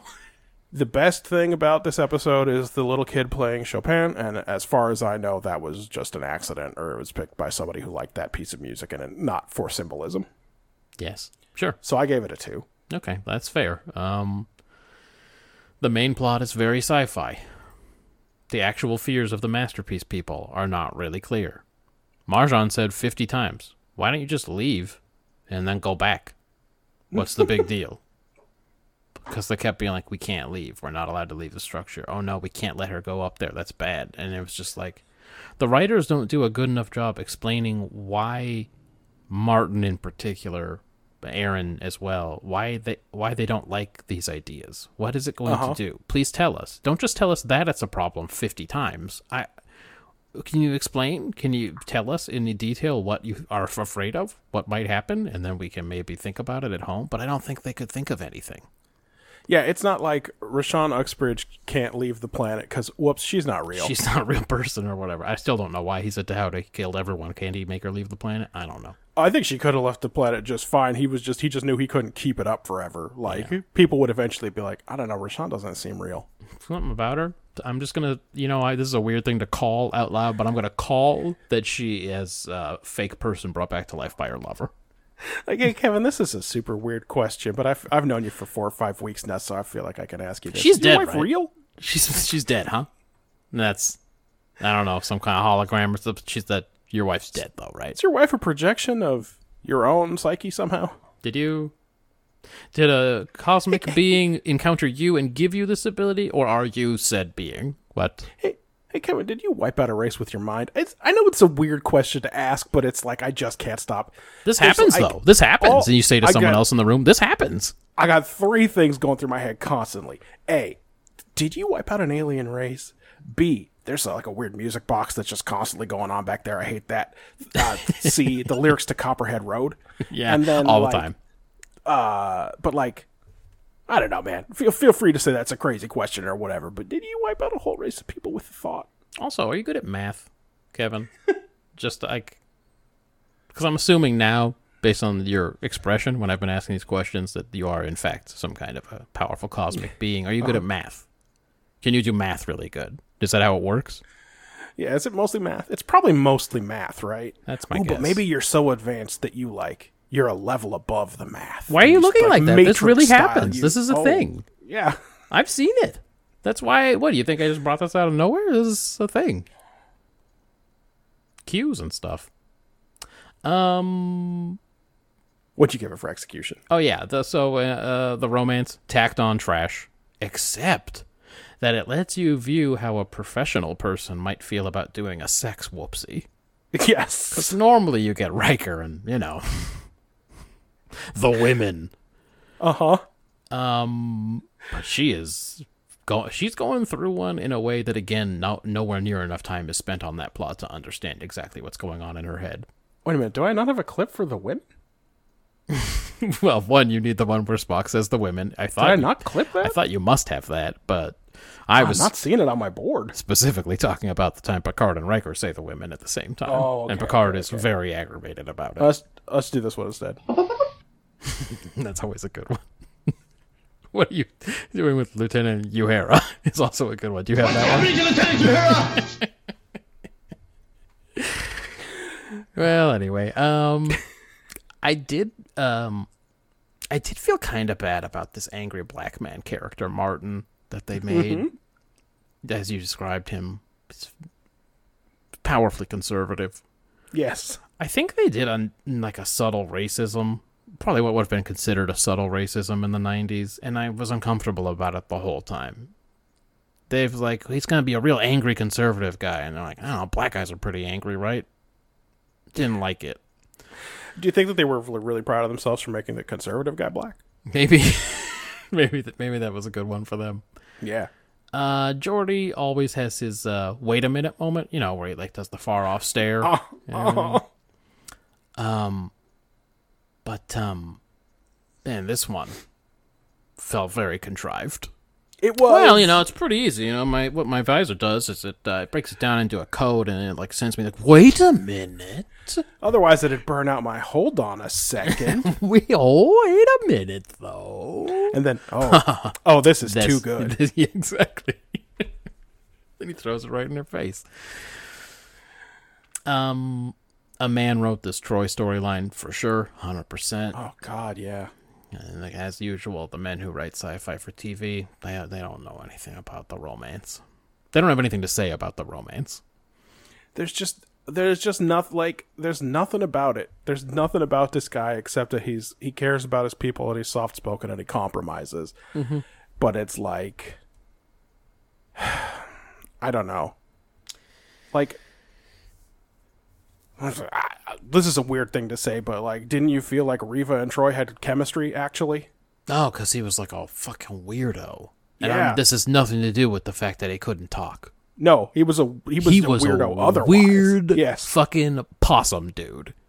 He had he was crazy hair and beard, and he had crazy eyes, and he was just well, we just met, so why aren't we fucking? It was a little bit like Tormund Giantsbane. And he said, he did look like that. And he said, If you think about it. And he said to the guy, what was the guy's great nickname? The guy who was his passion. Oh, fuck. We used to talk about that guy all the time. He told that guy to take a hike because he had this one handled. And it was kind of his sex valet, was that? Yeah. And he's like, I don't fucking need you because she's into this. I can tell already. That was chemistry because that guy was a wild animal. Yes. Some kind of creature that you would want. If you could breed with another creature, you could see what kind of creature you could get. Oh, sure. But this guy is so milquetoast. He's just pale. Anyway, it's one of the worst established romances in TNG. When Beverly falls in love with the Candle Ghost later, I expect it will be better established. With the relationship with Odan, they have already been doing it. They've already been doing it. Yep. And B, they talk about how quick it is and how that's unusual, right? Yeah. Yes. In this one, it's just she meets him 8 minutes later. Riker's like, let's go back to the ship. And she slowly turns her head and looks at him and says, actually, I'd like to stay behind. Yeah, you're trying to cock block me now? And this is my type. The look she's giving him is you can feel the heat coming off of me, right? You know. I am prepared physically Do you understand what I'm saying? You Billy think I'm boy. going to go upstairs with you and roll around on some poker chips and go, we can't? I'm a senator? That's right. So this episode comes down to a bunch of big arguments about what's going to happen next, right? Are people going to leave? What's going to happen to society? Though no one talks in detail, but it's definitely going to be ruined, and why they can't stay and why they have to leave, etc., etc. I do think those scenes are the best scenes in the episode, but again, it's such a real niche sci-fi issue that it only takes you so far. I did not find myself siding with anyone because I did not really care enough. You just sort of don't believe in the premise, ultimately. Yeah, so just a 3 for me. It was not one of the best ones, for sure. World building? The Moab sector. All right. Stellar core fragment. Yeah, that's the thing. Society where it shouldn't be in the mode of TOS and early TNG. Genetically engineered to be a perfect society. Everyone agrees their society is definitely over if some of them leave, so I guess I missed the explanation on that. I mean, all that stuff, the stuff about them. It's a 1 for me. I guess I liked it a little better. There's a little bit of business where Picard asks Worf to make contact using lower frequency subspace bands that were in common use 100 years ago. Mm-hmm. So subspace frequencies have changed. I guess no one has ever thought of pulsing the tractor beam or whatever the fuck multiphasic tractor beams are before. Yeah, dude, in the 24th century, they're straight using like 5 gigs. Like the 5 gig frequency is pretty advanced. It is pretty advanced. I'm glad they didn't say what frequency, because I just would have been like, Yes. oh, man. Well, don't worry, because Geordi did. Oh, Some stuff about how his visor works. He says he could pick up electromagnetic radiation from 1 hertz to 100,000 terahertz. Oh, okay. So I looked those up for you, and I knew 1 hertz was wrong. I knew there was no way. But I did look it up. A 1 hertz frequency electromagnetic radiation has a wavelength of 300 million meters. So He picks that's that shit up all the that's time. a light second. Yep. And so, their technology, I'm sure, is really advanced, but for modern technology, an antenna typically has to be at least 1/10 the size of the wavelength it's trying to pick up to Right. get anything, which would be 30 million meters, and his visor looks a little smaller than that. Yeah, all right. Well, we all know every star system has a giant space antenna, so no big deal. Well, yeah, so I don't think there's any chance his visor could pick up a 1 hertz electromagnetic radiation. And then I wondered if 100,000 terahertz was equally bad, but no, that's just in the X-ray band somewhere. Okay. All right. We have another hidden human colony from the bad old days with uncertain prime directive status. And again, that makes you ask, what is the Federation? How does it work? I'm going to meet you in the middle with a 2 Okay. on that. Characterization.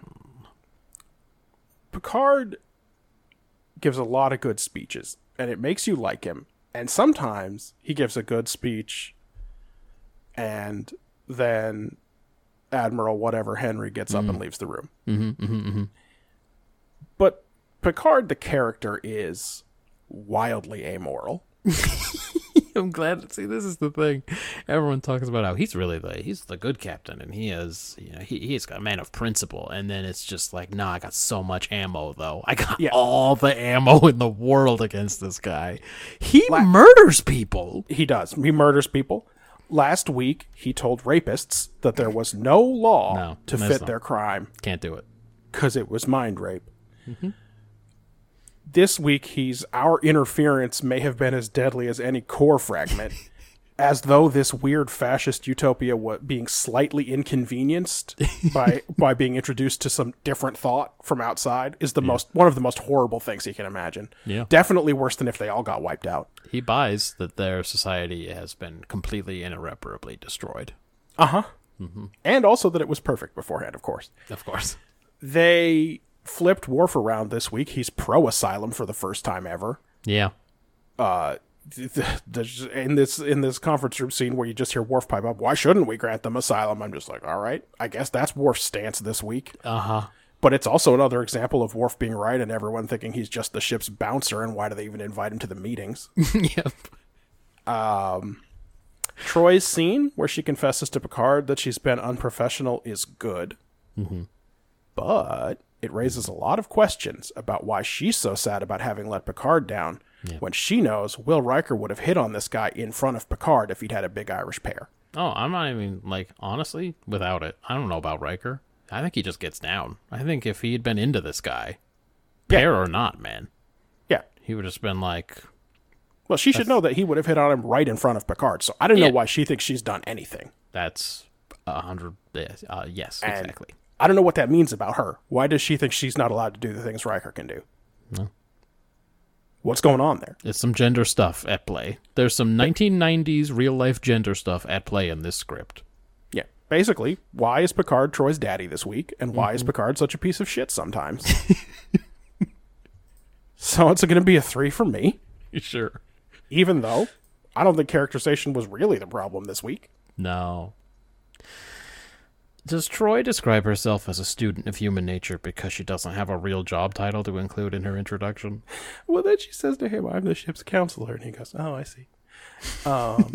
He doesn't know what that is. No. Does anyone? Yeah, what does that mean? I don't know what it means. He doesn't say to her, so do you go to school for that, or what?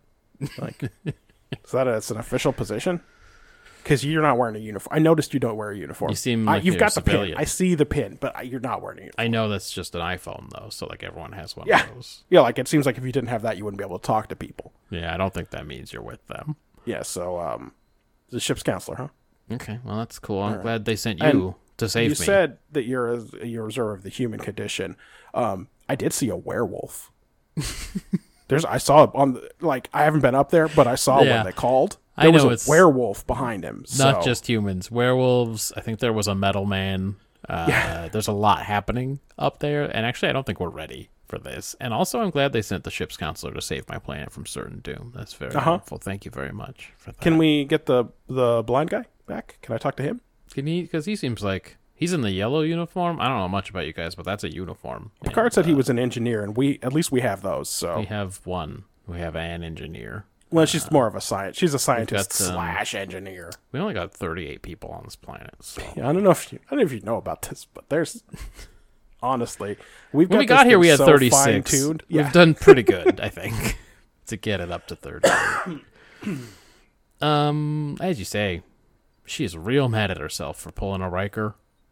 Just holds herself to a different standard, I guess. Yeah. But then she's in the conference room just saying Connor's lines with her whore mouth. All about how the society's going to be destroyed if they save some refugees. They're refugees, let's be honest. And she suddenly this week is like, fuck them. What about Connor's society? I mean, what about the colony down there? She wouldn't think of him as Connor. She thinks of him as Aaron. I mean Aaron. Sorry, I wrote down Connor because I couldn't remember his name. See, I told you offline. I thought it was Aaron, but I disqualified it because I would have imagined that Picard would have called him Aaron, and I would have heard that and noted it on this project. It's very distracting. It just turns out that they have basically no interactions. Yeah, I think that must be it. Because he's taken a couple of passes at Aaron in the past, and Aaron did both times. So That is how he thinks of that name. we should ask, hey, if our UK crew ever gets a hold of this episode, can you just tell us, is that how you say the name over there? Is it Aaron over there? Good question for overseas. I don't really know. And I'm not going to. We know you say 787, but do you say Aaron? Big surprise that Picard hates these dudes. His whole deal has always been, I hate the religions, and I hate.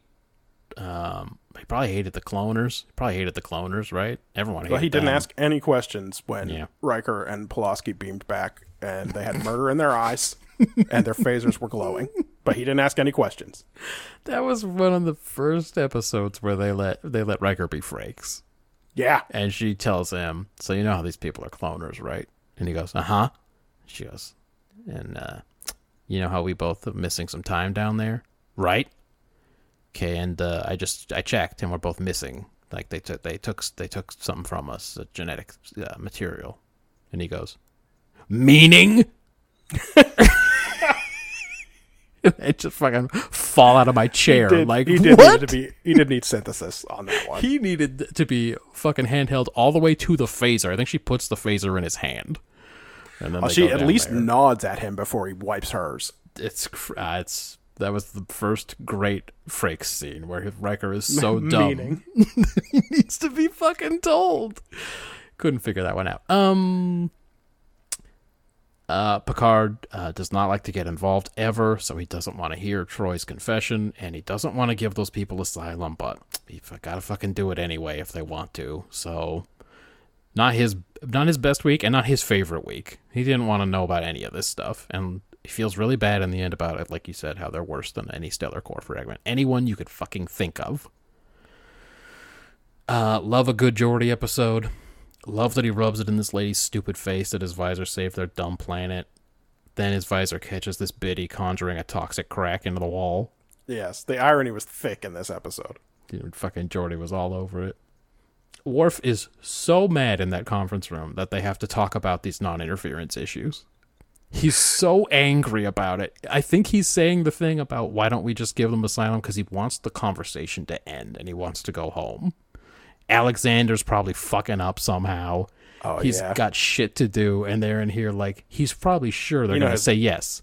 That Maria Bamford looking teacher wants to talk to him about Alexander's latest horse shit.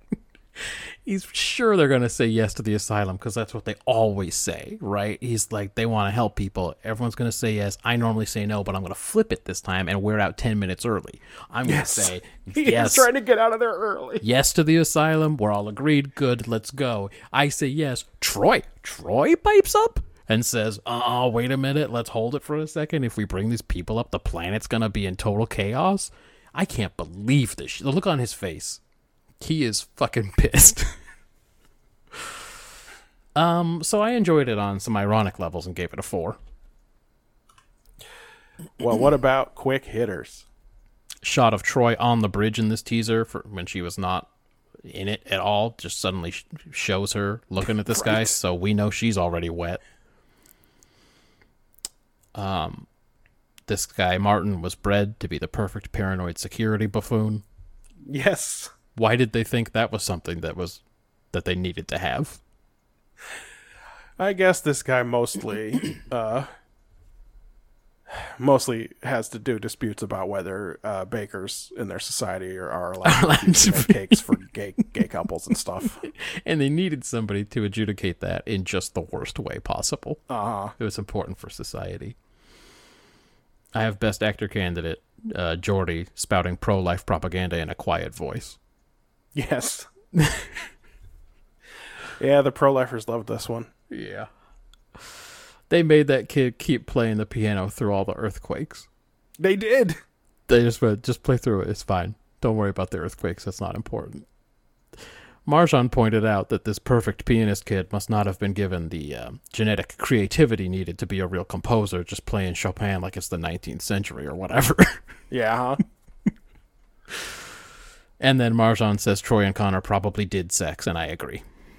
I think they did. We didn't see her put her boots back on, but she has the problem that her jumpsuit goes over her boots, so that is difficult to you'd have to show start throwing camera. her titties into that thing, and they can't show that. Yeah, there was no TV code in that way, but the fact that it's the next morning and she's playing that piano, it's like, nah, man. Yeah, she's playing the piano, and he's like, "You're up early," and They didn't do still kissing on all Enterprise time. Yeah, they didn't do kissing all night. That's not how it works. So. Yeah.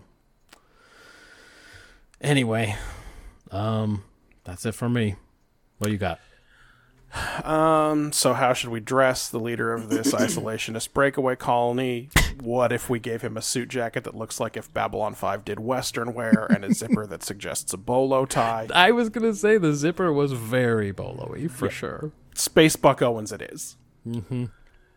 I don't know what Riker was thinking when he decided to head back to the ship with Troy. Maybe he was trying to set Geordi up with this scientist. Maybe he thought he was being a good wingman. Like, all right, well, I know you like nervous engineer women, so let's maybe we'll fuck off and go, mess around up. But she gave him an incredible look, and he did not read the room. No, not at all. He had failed to read the room. I was really hoping there'd be a scene with him and Aaron where he says he's glad Aaron's with Troy and that I hope he makes her very happy. That's where you got me wrong. Ha ha! Matt, is there any circumstance under which you would play a public piano? Oh, I mean, am I allowed to have the level of skill I have now? Well, you only have to play it as good as Troy. Because, I mean, if I have the level of skill I have now, I would have no problem doing it at all because it would definitely be hilarious. Oh, But, like, if I had real skill, it would make me very embarrassed to play it.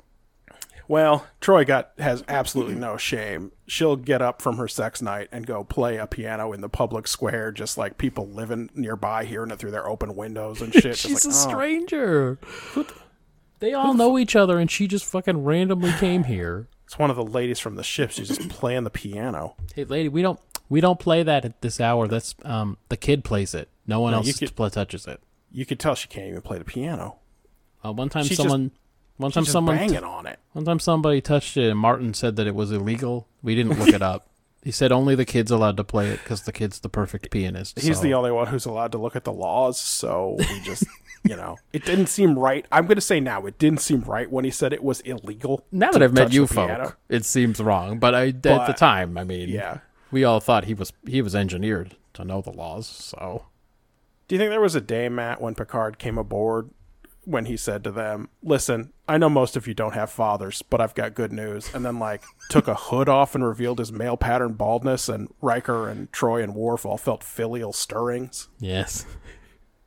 Yes, they all said, "Papa?" Yeah, this is a ship of people without dads. Yeah. Wesley, when he was there too, of course. Geordi's got a dad. That's Doesn't why he's matter, well but he adjusted, does. I guess. That's why he's the most normal person on the ship. Everyone in space is not only missing a dad, but they're not cool about it. They're all yearning for dad. Data doesn't have a dad. No one has a dad, and Picard has to be everyone's dad. And luckily, he looks like a dad. But yeah.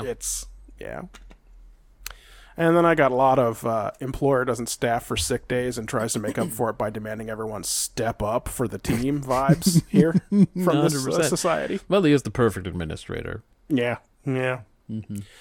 Best actor Troy disappointing her father. Worst actor Troy falling in love. Yeah. Yes.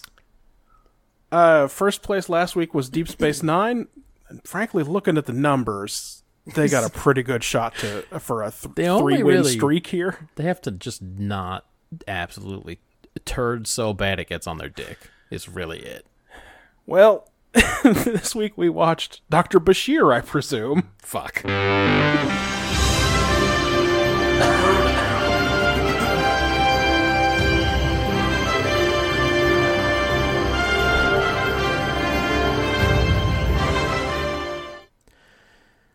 Rom is finally going to ask Lita out. I couldn't even tell you for sure if we knew he had a thing for her. We know she had a thing for him, but I don't. I kind of thought they were already fucking. I don't really remember. I assumed that would have happened started off screen, but no, I guess not. Yeah. She already did leave Bashir for him, though. Yeah, but I guess it's mutual. But anyway, he can't pull it off. He's too scared. Quark harasses Lita for a bit. Pretty typical stuff there. Bashir and O'Brien are playing darts. Talking about dad stuff. You know. Because Bashir knows a dad. He knows one. Yes. Dr. Zimmerman, the real-life Schmullis in the flesh who made Schmullis the light man, walks over and says he's here to make Bashir immortal. He also... Strap in. He gets about 10 minutes of this 40-minute episode, so... It's crazy. They put him in like he's Jason Alexander, honestly. Kind of.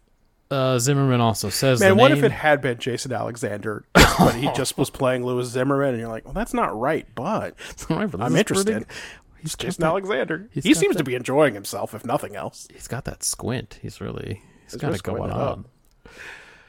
on. This guy says the name of the episode credits. Zimmerman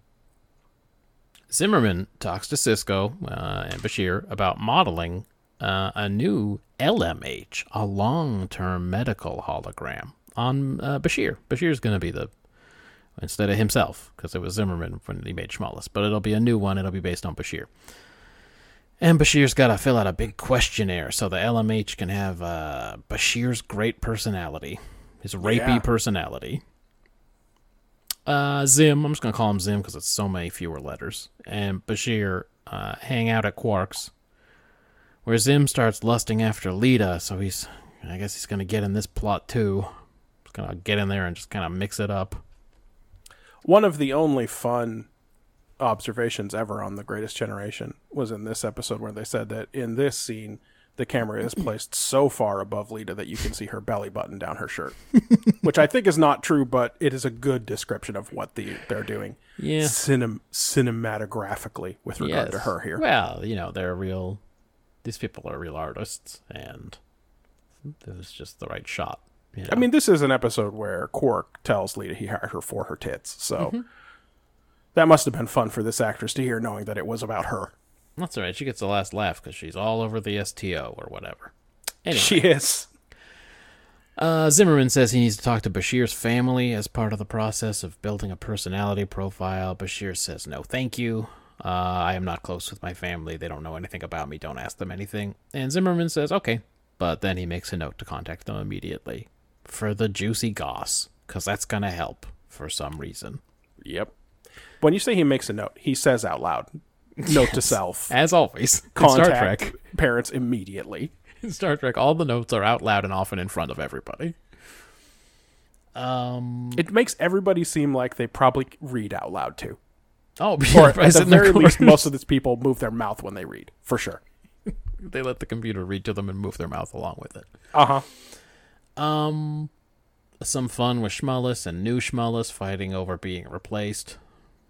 Then we get the Remick scene from TNG, but now the crew's being grilled by Zimmerman about Bashir's personality or whatever. Yeah, more or less effective than the Remick scene from going Conspiracy. To say less effective. I also thought less effective. I think too fast, too many cuts. And then at the end, Zimmerman asks out Lita. So he really is in the A and the B of this one. Oh yeah, he's all over this one. Those two are having a date, and Rom is listening in with his ear powers. It is a new and unique Ferengi ear power that they do a whole scene where they let us see his great ear powers. He moves his earlobe around to kind of tune like an antenna until he can hear their conversation. Mm-hmm. Usually it's just Quark pointing to his ears and going, hello. Which is much more effective. Yes. He interrupts her date and again fails to successfully ask her out because of his big fears. Bashir is in Sisko's office when Dax brings his parents in to surprise him. They say Zimmerman told them that it was urgent, that they come right away. So Bashir confronts Zimmerman about it, but the guy just tells him to eat shit.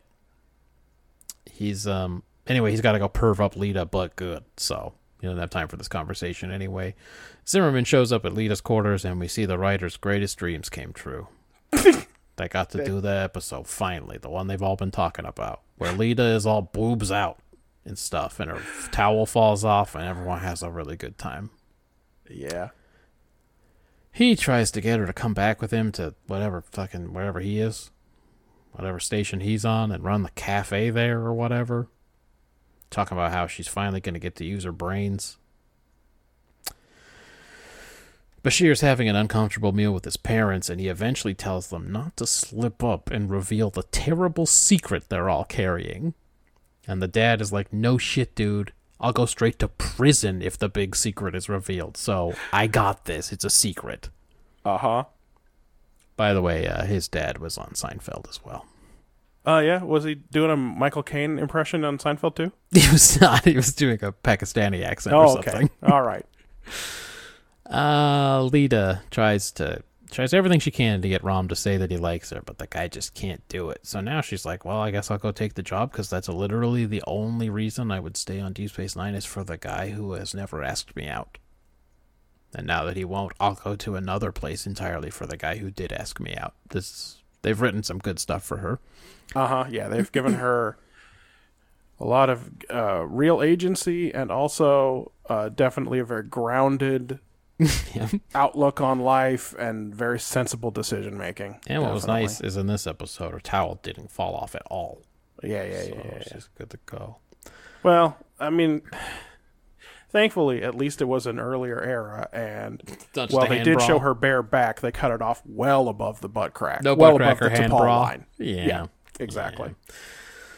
The parents come in and they accidentally tell the new LMH all about Bashir's genetic enhancements in great detail. So much greater than he would ever need because he already knows all about it. He knows what the secret is. The writers have forgotten that he knows what it is. Yeah, but they gotta tell him all about it. And their big fix for this is to have their dad say, just to be perfectly clear, I'm not going to tell them All about the big about your secret. genetic resequencing, about Yeah. your illegal genetic resequencing. That'll send me And straight then to prison. They don't have the decency to show a scene where he goes, oh crap, I shouldn't have said it was illegal.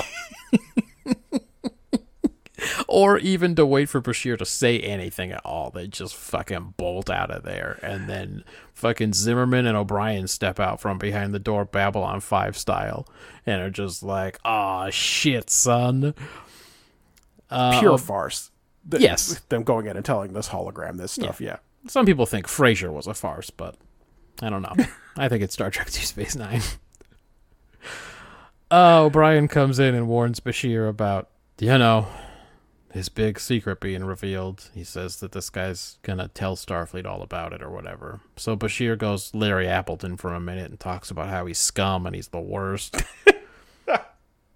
Anyway, Bashir was 6 years old and way behind developmentally, and his parents put him in a goose suit. They goosed him.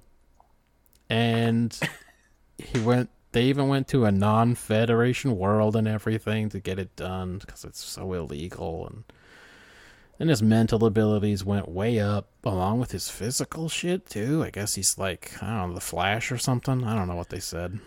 Look, I mean, we had that episode where he was sandbagging his games of racquetball or whatever the fuck. Because of old Lumpy O'Brien. Because he was like a tennis semi-pro or some horse shit in college. Yeah, Another individual sport in the Federation. That's right, exactly. Yeah, man, it's Captain America all over again. He got the serum or whatever. Yeah. Anyway, then they moved away and started their new lives somewhere else. And Bashir knows when everybody finds out he's going to be out of Starfleet and out of medicine, so he's pretty bummed out. Quark tells Rom, this is we're back at the B plot. Quark tells Rom he tells Rom's own backstory, just like Bashir was just told. He tells Rom the story of Nog. It's just so we can hear it, I guess. All about his wife, Prima Dora. Maybe Prima that'll... Dora? Doesn't matter. I don't care. Maybe that'll give him a kick in the ass, so he'll do a good masculine date request, which is definitely a plot on par with the serious issues raised in the A plot. Uh-huh. Bashir and his dad fight again about what parents do for their kids and why they needed to goose Bashir all the way up to the top of the class. They keep saying goose. And Bashir Yes. says... They have all seen I Think You Should Leave Season 2, Episode 1, so they all know about goose suits. We goose them. Bashir says he'll resign tomorrow morning and leave the station quietly, and that gives his father enough time to fall on the sword completely. Yep. They got an admiral in Cisco's office in the morning on the fucking holo viewer. Didn't remember that came back. And they already completely come to an agreement. The dad's gonna go to prison, and Bashir can stay in his post, and the dad's gonna go to Tom Paris's old haunt or whatever, and I don't know, walk around in the grass. I don't really know what they have him doing there. Anyway, so no one even has to worry about it. Everything is cool and normal now. No collusion. Yep. It's kind of a perfect phone call with this admiral. It really goes pretty well. He even gets to make a speech, which is amazing. Rom stops Lita and Zimmerman at the airlock because she's really going, and finally confesses that he loves her and wants her to stay, which she happily accepts. And Zimmerman goes full pervert on the very next lady he sees. Just the first lady that walks by. Have you heard of the Kama Sutra? He says. Literally asks her about the sex books. Since this is the... Oh, sorry, there's one more scene. Go ahead. Yeah, Bashir and O'Brien have some jokes with darts, and we're out. Yeah. They didn't have any lines for Zimmerman there. And Picardo ad-libbed and said to that extra, excuse me, have you heard about my work on Star Trek Voyager? And they thought that line was very funny, but they made him change it to the Kama Sutra line. Okay, well, they should not have changed that. Not because I really like the first line, but, the second one sounds like a crime, so... It does. It is a crime, for sure. All right, man. This one. Does this clear the bar that these first two shitty episodes established? I mean, we'll fucking see at the end how the numbers add up, but I did not enjoy it. What's it about? This episode is working in the area of growth and development. Okay. That big, long Remick interview is all about how Bashir used to be 5 years ago when he got here. They don't actually get into this. They leave it as an implication, but it is sort of about how he has grown and changed and become a better person in the last 5 years, right? Okay. By recasting about all the stuff about when he first got here. Yeah. The twist is about his early growth and development. They also tell us, or at least imply, that his father finally taking responsibility for one of his failures or bad decisions instead of running away is a kind of growth. Sure. So I think when you put it all together, it's possible to read this as an episode saying something like, it's never too late to grow and change. Oh, okay. But they never make that as a really strong statement. It's kind of an oops all plot episode, frankly. And that also has nothing to do with the B plot. Yeah. What about the growth of not just using your tits? And maybe you can be a professional woman. Nah. Unless a man we'll asks see. you out, and then... Yeah, exactly. Fuck it, Yeah, and Tits she's also out. very nervous about running a small cafe on Jupiter Station. I gave it as many as 3 points. Okay. But the formulation is my formulation, and we are in a themes episode space here, I think. Yeah, I mean, sometimes you cook a take and you're like, I fucking cooked that to perfection. This is a masterpiece, 7 points. And then sometimes you cook a take and you go, that was a lot of work. I'm exhausted. It was 3 kind points. of a long walk, yeah. Of the 3 this week, this was definitely the one I had to think about the take the longest on. Yeah, I just went with parents will do anything for their kids, but should they? Ah, And I had it as a question because love a question. I wasn't really clear on how we're supposed to feel about what went down. I mean, it was very illegal. Well, I'll just go into execution. I give that a 4. And then execution, on one hand, we're told by everyone what his parents did was extremely wrong. Even Admiral What's-His-Ass, bathed in light, gets to monologue about it. As the camera slowly rotates around him. It was very odd. He does get to snap off a monologue for sure. It was fucking weird. It was like we were supposed to be in awe or something. This is not like one of the famous apps. This is not like Nechayev fucking popped in and snapped one off or something. This was straight Admiral Left Court from Babylon 5. General Left Court? I don't remember. Yes, he was the guy from Babylon 5. Oh, fuck, we didn't talk about this at all, by the way, in the Masterpiece Society. But Ron Canada, is, who plays Martin. Yeah, he was the captain of that destroyer. He was the captain of that destroyer with the Great Machine. Hyperion or something. He was also the Klingon prosecutor that came in and owned Worf's ass and owned that episode. He was so great. He was so great that Worf beat his ass in the courtroom because Worf is a fucking animal. Yeah, he was great. Anyway, let's look forward to seeing him next week in Juggernaut. That's right. And so I will say again, this guy was General Left Court in Babylon 5. Anyway. So everyone's like, this is very bad. Everything that they did was so bad. But then his parents talk about how hard it was to watch Bashir struggle. And I don't think we're supposed to root for Bashir to get booted out of the service either. So it's not exactly a declarative episode. No, it isn't. It makes no sense that he would be punished for this. It makes no sense that someone who has been genetically engineered can't practice medicine. Mm-hmm. It's That literally doesn't- like what the Federation law is like if we let one person have a life who did this, it encourages other people to do it or something.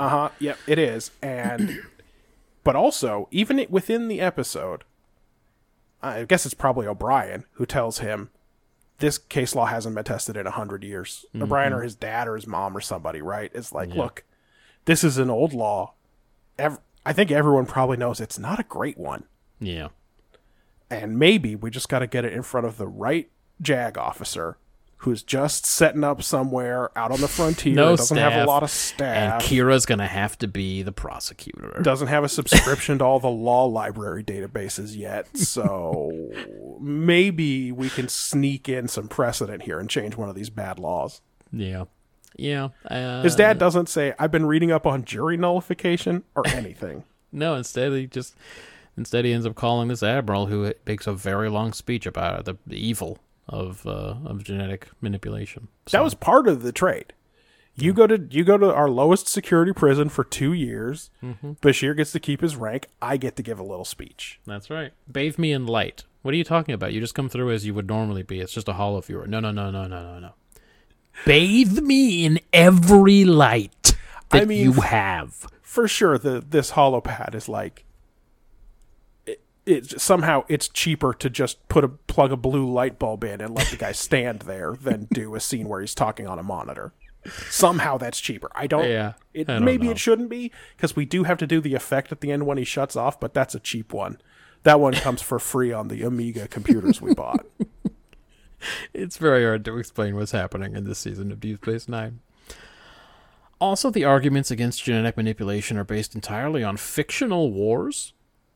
Yes. And not on any real-life events or even real-life theories. Like, there are real-life theories about why genetic manipulation would be wrong, but they don't use any of those. They just say, in the 90s, there was a giant war that killed millions and millions and millions of people, so we can't have it anymore. And at home, what do I do with that? Was it maybe the 2090s? It makes a little more sense if it was if we can make it the 2090s and just pretend like it should have been 2096 all along, then it works a little better. Like, what am I supposed to do with that at home? I don't care about your stupid augment wars. What does this have to do with me?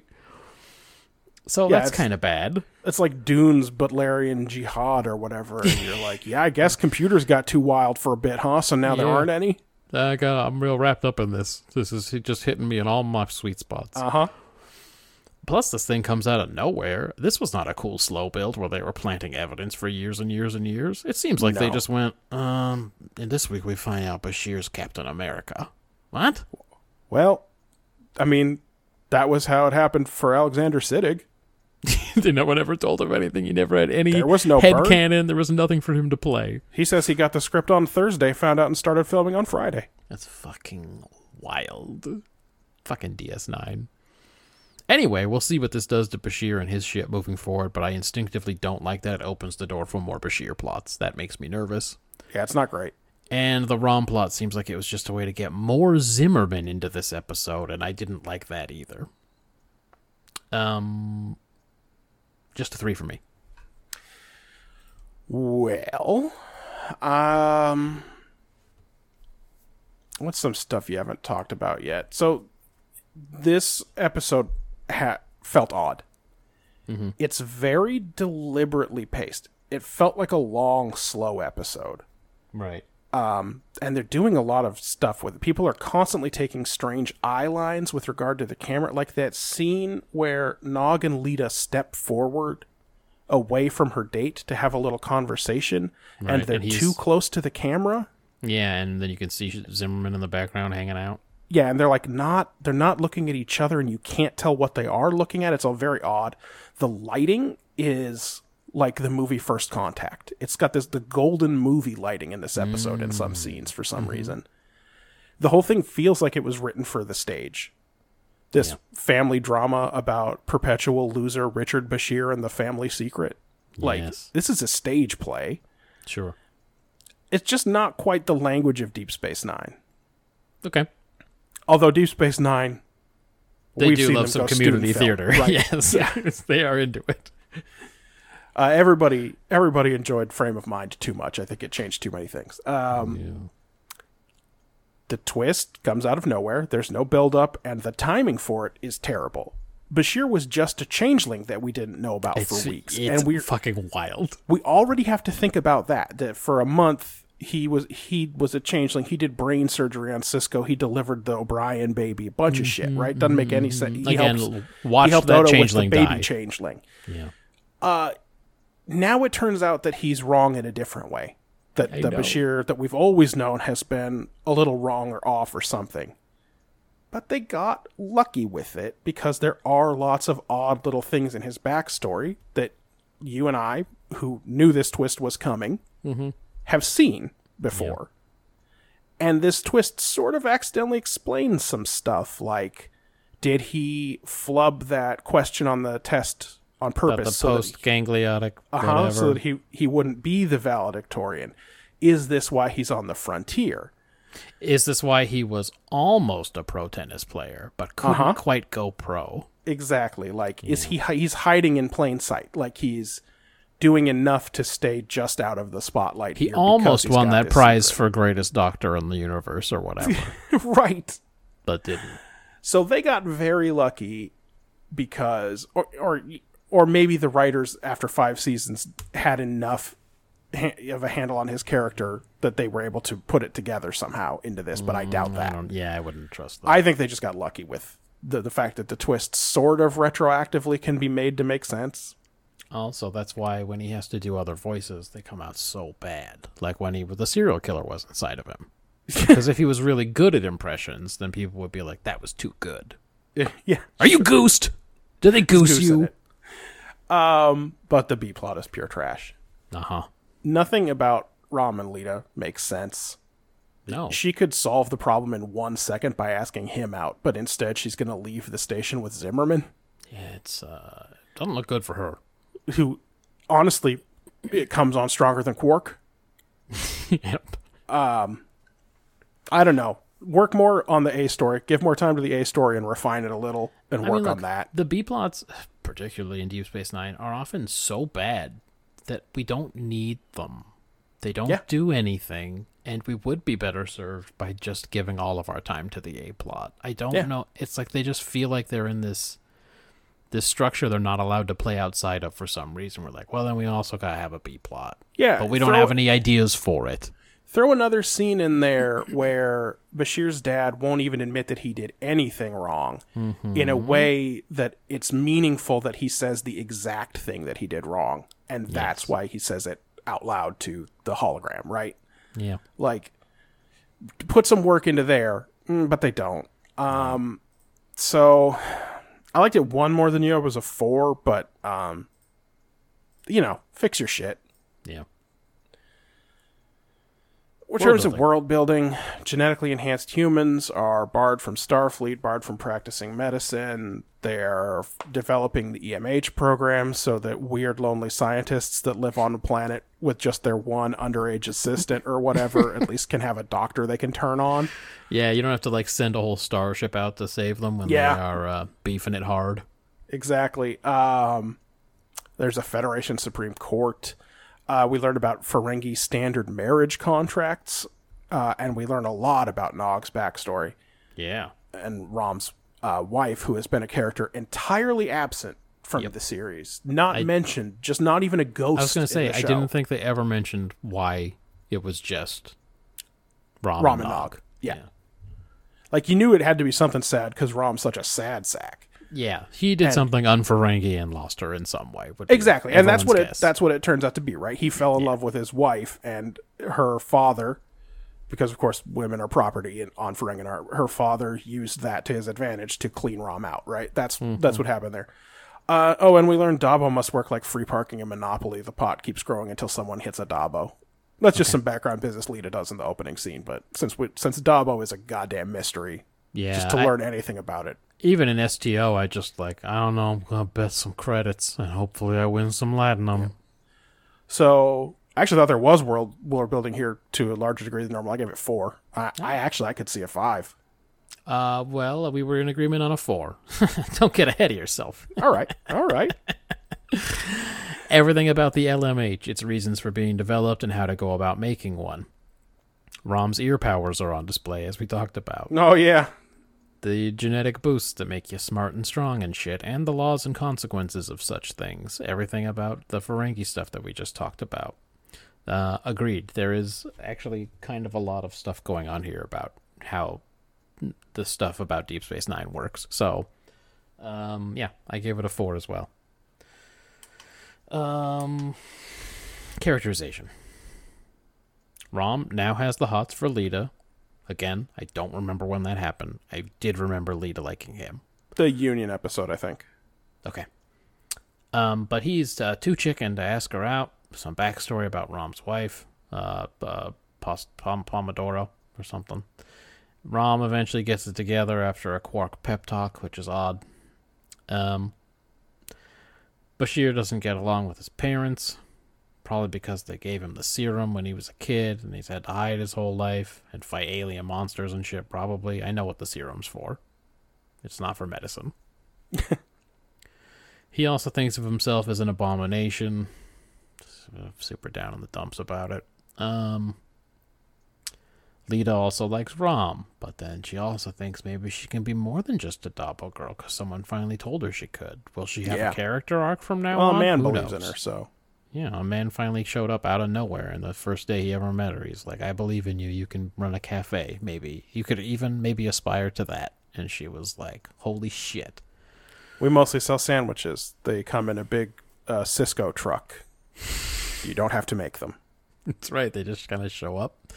All you really have to do is work the register, really. Work the register and do basic inventory and bookkeeping. That's, by the way, 500 self-improvement credits. Yep, if you want to learn how to do that. Is she going to have a character arc? Who knows? She's come up a few times in this show, and you always wonder, like, so is she going to be in the show, or are we just wasting time here? And then she goes away for a while, and then she comes back. So, I don't, we'll see. The Bashir stuff, like we talked about, is not... They didn't plan... I don't think they planned it out in any way. I think it's just a thing they came up with that they thought sounded cool, but it does give Bashir a lot to play with, and there's a lot going on with Bashir in this episode, so I gave it as much as a 5. I had it 1 less. I'm a 4. Okay. This isn't a Cisco, Kira Odo, Dax O'Brien, Jake Nogger Cassidy episode. It's barely a Quark episode, and he is a pure asshole in it. Yeah. They give him a scene where he literally looks at Lita's tits and says, yeah, I hired you for your brains. He's the worst. Well, we don't have to recount all of his crimes here, but just that Cisco had to tell him that he wasn't allowed to make a contract where the ladies had to fillet him or whatever. He wasn't allowed to enforce that clause. Yeah. So Cisco didn't invalidate all of the contracts. It's just that one was unenforceable. Yeah. Yeah, so Quark's a pure asshole this week. Rom and Lita didn't do it for me. I get it. Rom is very shy. Mm-hmm. Chase Masterson, who plays Lita, is not playing this character as someone who likes Rom, as someone who thinks Rom is cute, Right. as someone who wants to date Rom. Sure. She is standing in his personal space, eyes wide open, panting like a dog. She is playing this character as sexual frenzy. Yeah. And while that would be intimidating, there's no way Rom could possibly not know that she will go out with him, right? Yeah. It's just hard to it's imagine. unbelievable the way it's being played. And also, there's a reason she's playing it that way. And the DS9 writers, they didn't hire her for her brains. I think one of the writers said that to one of the other writers, and then he's like, we should put that in the episode. Yeah, well, sure. I said it earlier. Like, I assume she knows that when they write this, they are actually talking about her, Yes. and she just has to sit there and take it. Yep. When they have her character say, "I have brains," and then have Quark look at her and say, "Sure, honey, I hired you for your brains." Mm-hmm. That she knows that she's there because she answered an ad about the actual dimensions of the bodysuit she's going to wear. Exactly. Anyway, this is a Bashir episode. Yeah. And he's fine. He doesn't want his parents involved in this interview, but turning down the whole process is suspicious because it's an honor. So he's just kind of trapped. Yeah. And he hates his parents, which, by the way, we already knew. There was already a scene where Cisco was going to Earth, and he was going to go check in on O'Brien's parents, and he said, "What about you, Dr. Bashir?" Or Odo said it or something, and Bashir was like, "No, don't. Thank you very much. Yeah, just don't go see them." They'll just tell you that I like pineapple or something. It's not. There's nothing there. He hates his parents because they force him to live a lie, and because it feels like they didn't really love him. They wanted something else, and they made sure they got it. I wasn't blown away by Bashir in this one, but I thought most of the beats landed and made sense. So even though the B plot is execrable and I didn't like anything that happened in it, yeah, I gave it a 4. Right. Okay.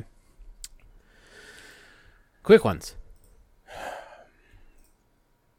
Quark knows Rom likes Lita. Yes. So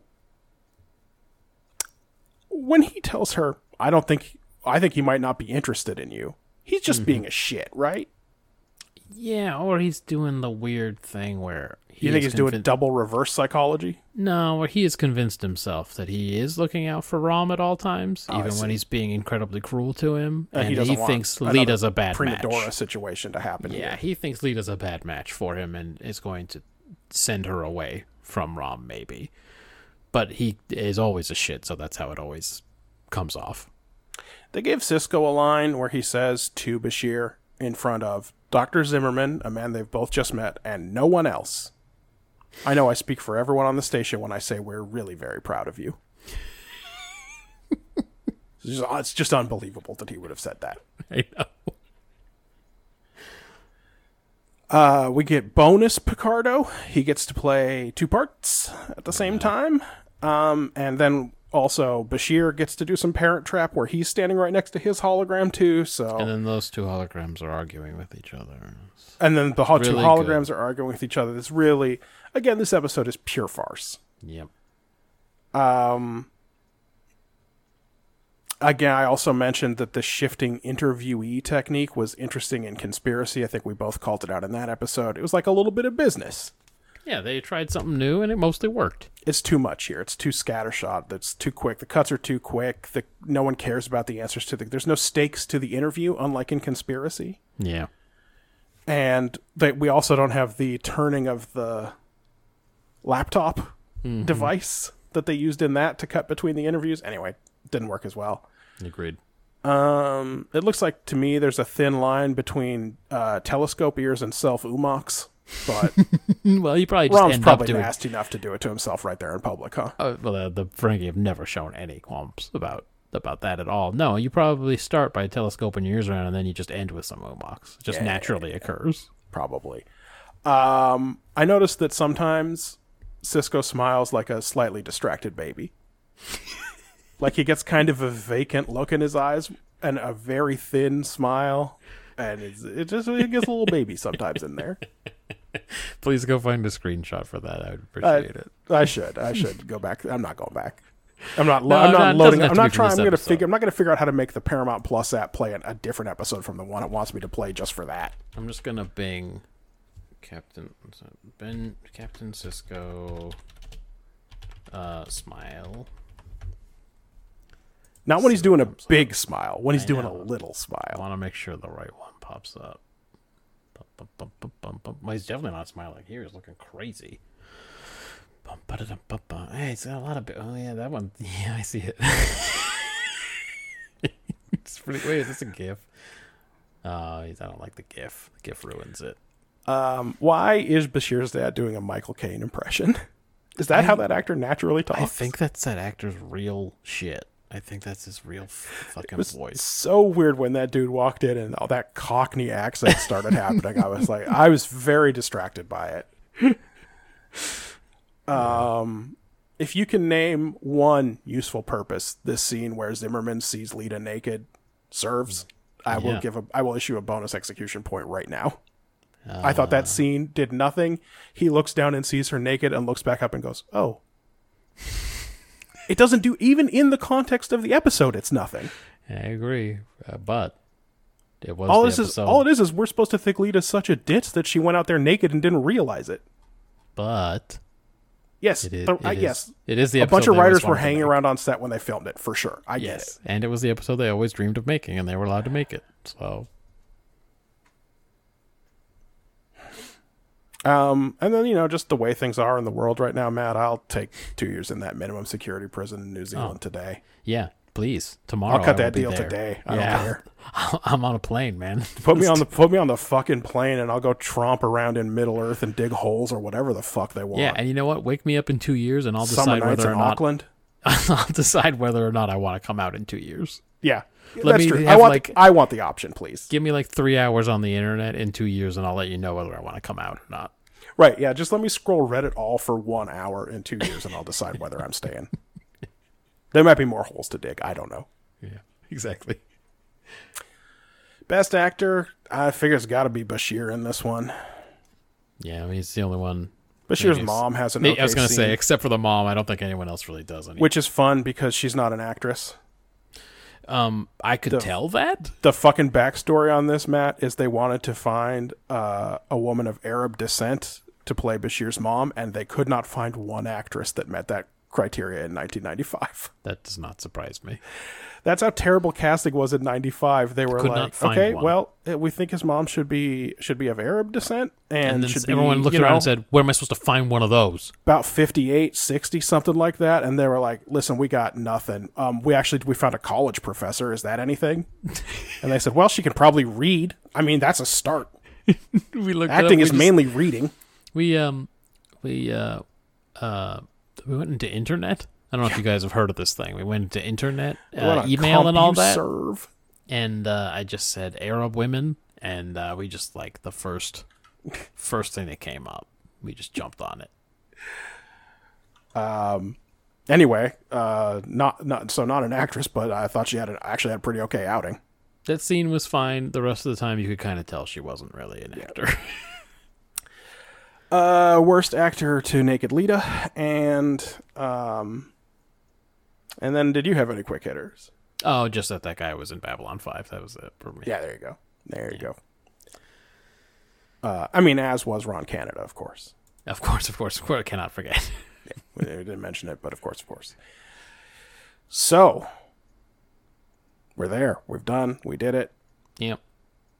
In last place with 20 points, this is Voyager, Think Tank. It's actually an improvement for them over their last few episodes. Yeah, they had a 20 in week 109 with the disease, and then 218 cents. And it was week 107 was the last time they pumped over a 20, and before that it was week 101. So they've had a bad run. They don't spend a lot of time over 20 for sure. No. And frankly, TNG only did 1 point better this week. They're in second place so with disappointing? 21. I just thought, yeah, that episode's gonna be trash. Of course. It's one of the 150, but it has Should to have be scored about points something. on the top end, right? It did not. It was Did the not. worst of the week. Yeah. And that means the winner. If you'd said to me, Judah, do you think an episode called Dr. Bashir, I presume, is going to win its week? I would have said no chance. Yeah. But absolutely did with 31 points. A fall off from By Inferno's Light, but the same as in Purgatory's Shadow. Yeah. Dr. Bashir, I presume. That's Deep Space Nine's 38th win. They're now only 7 behind TNG. Dude, Next TNG's been Generation's slumming it. fumbling the ball here. This is some bullshit. They're getting close. They are getting close. Get your shit together. At least Michelle Forbes is in next week's episode. Maybe that'll push them up over the line again. Yeah, we'll see. We will see about that.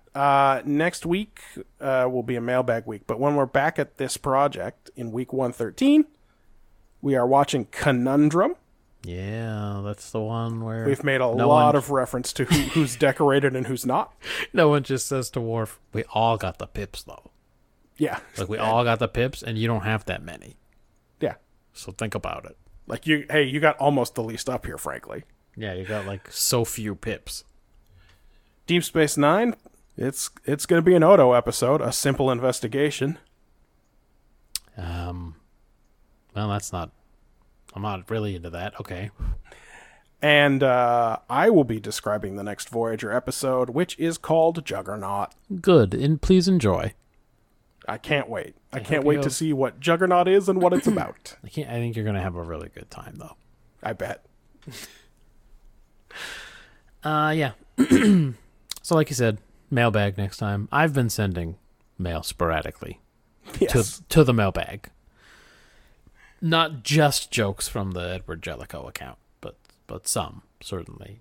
But if you guys want to send us some mail, that would be helpful. I'll just prepare some stuff because I don't think any of these people have got what it takes to send us the mail. So, but that's at BrotherDate on the Twitter machine. That's brothers@brotherdate.com to send us an email like they did in the 90s. You can go to the website, brotherdate.com. So much good stuff on there, including the episodes Yeah. of this podcast.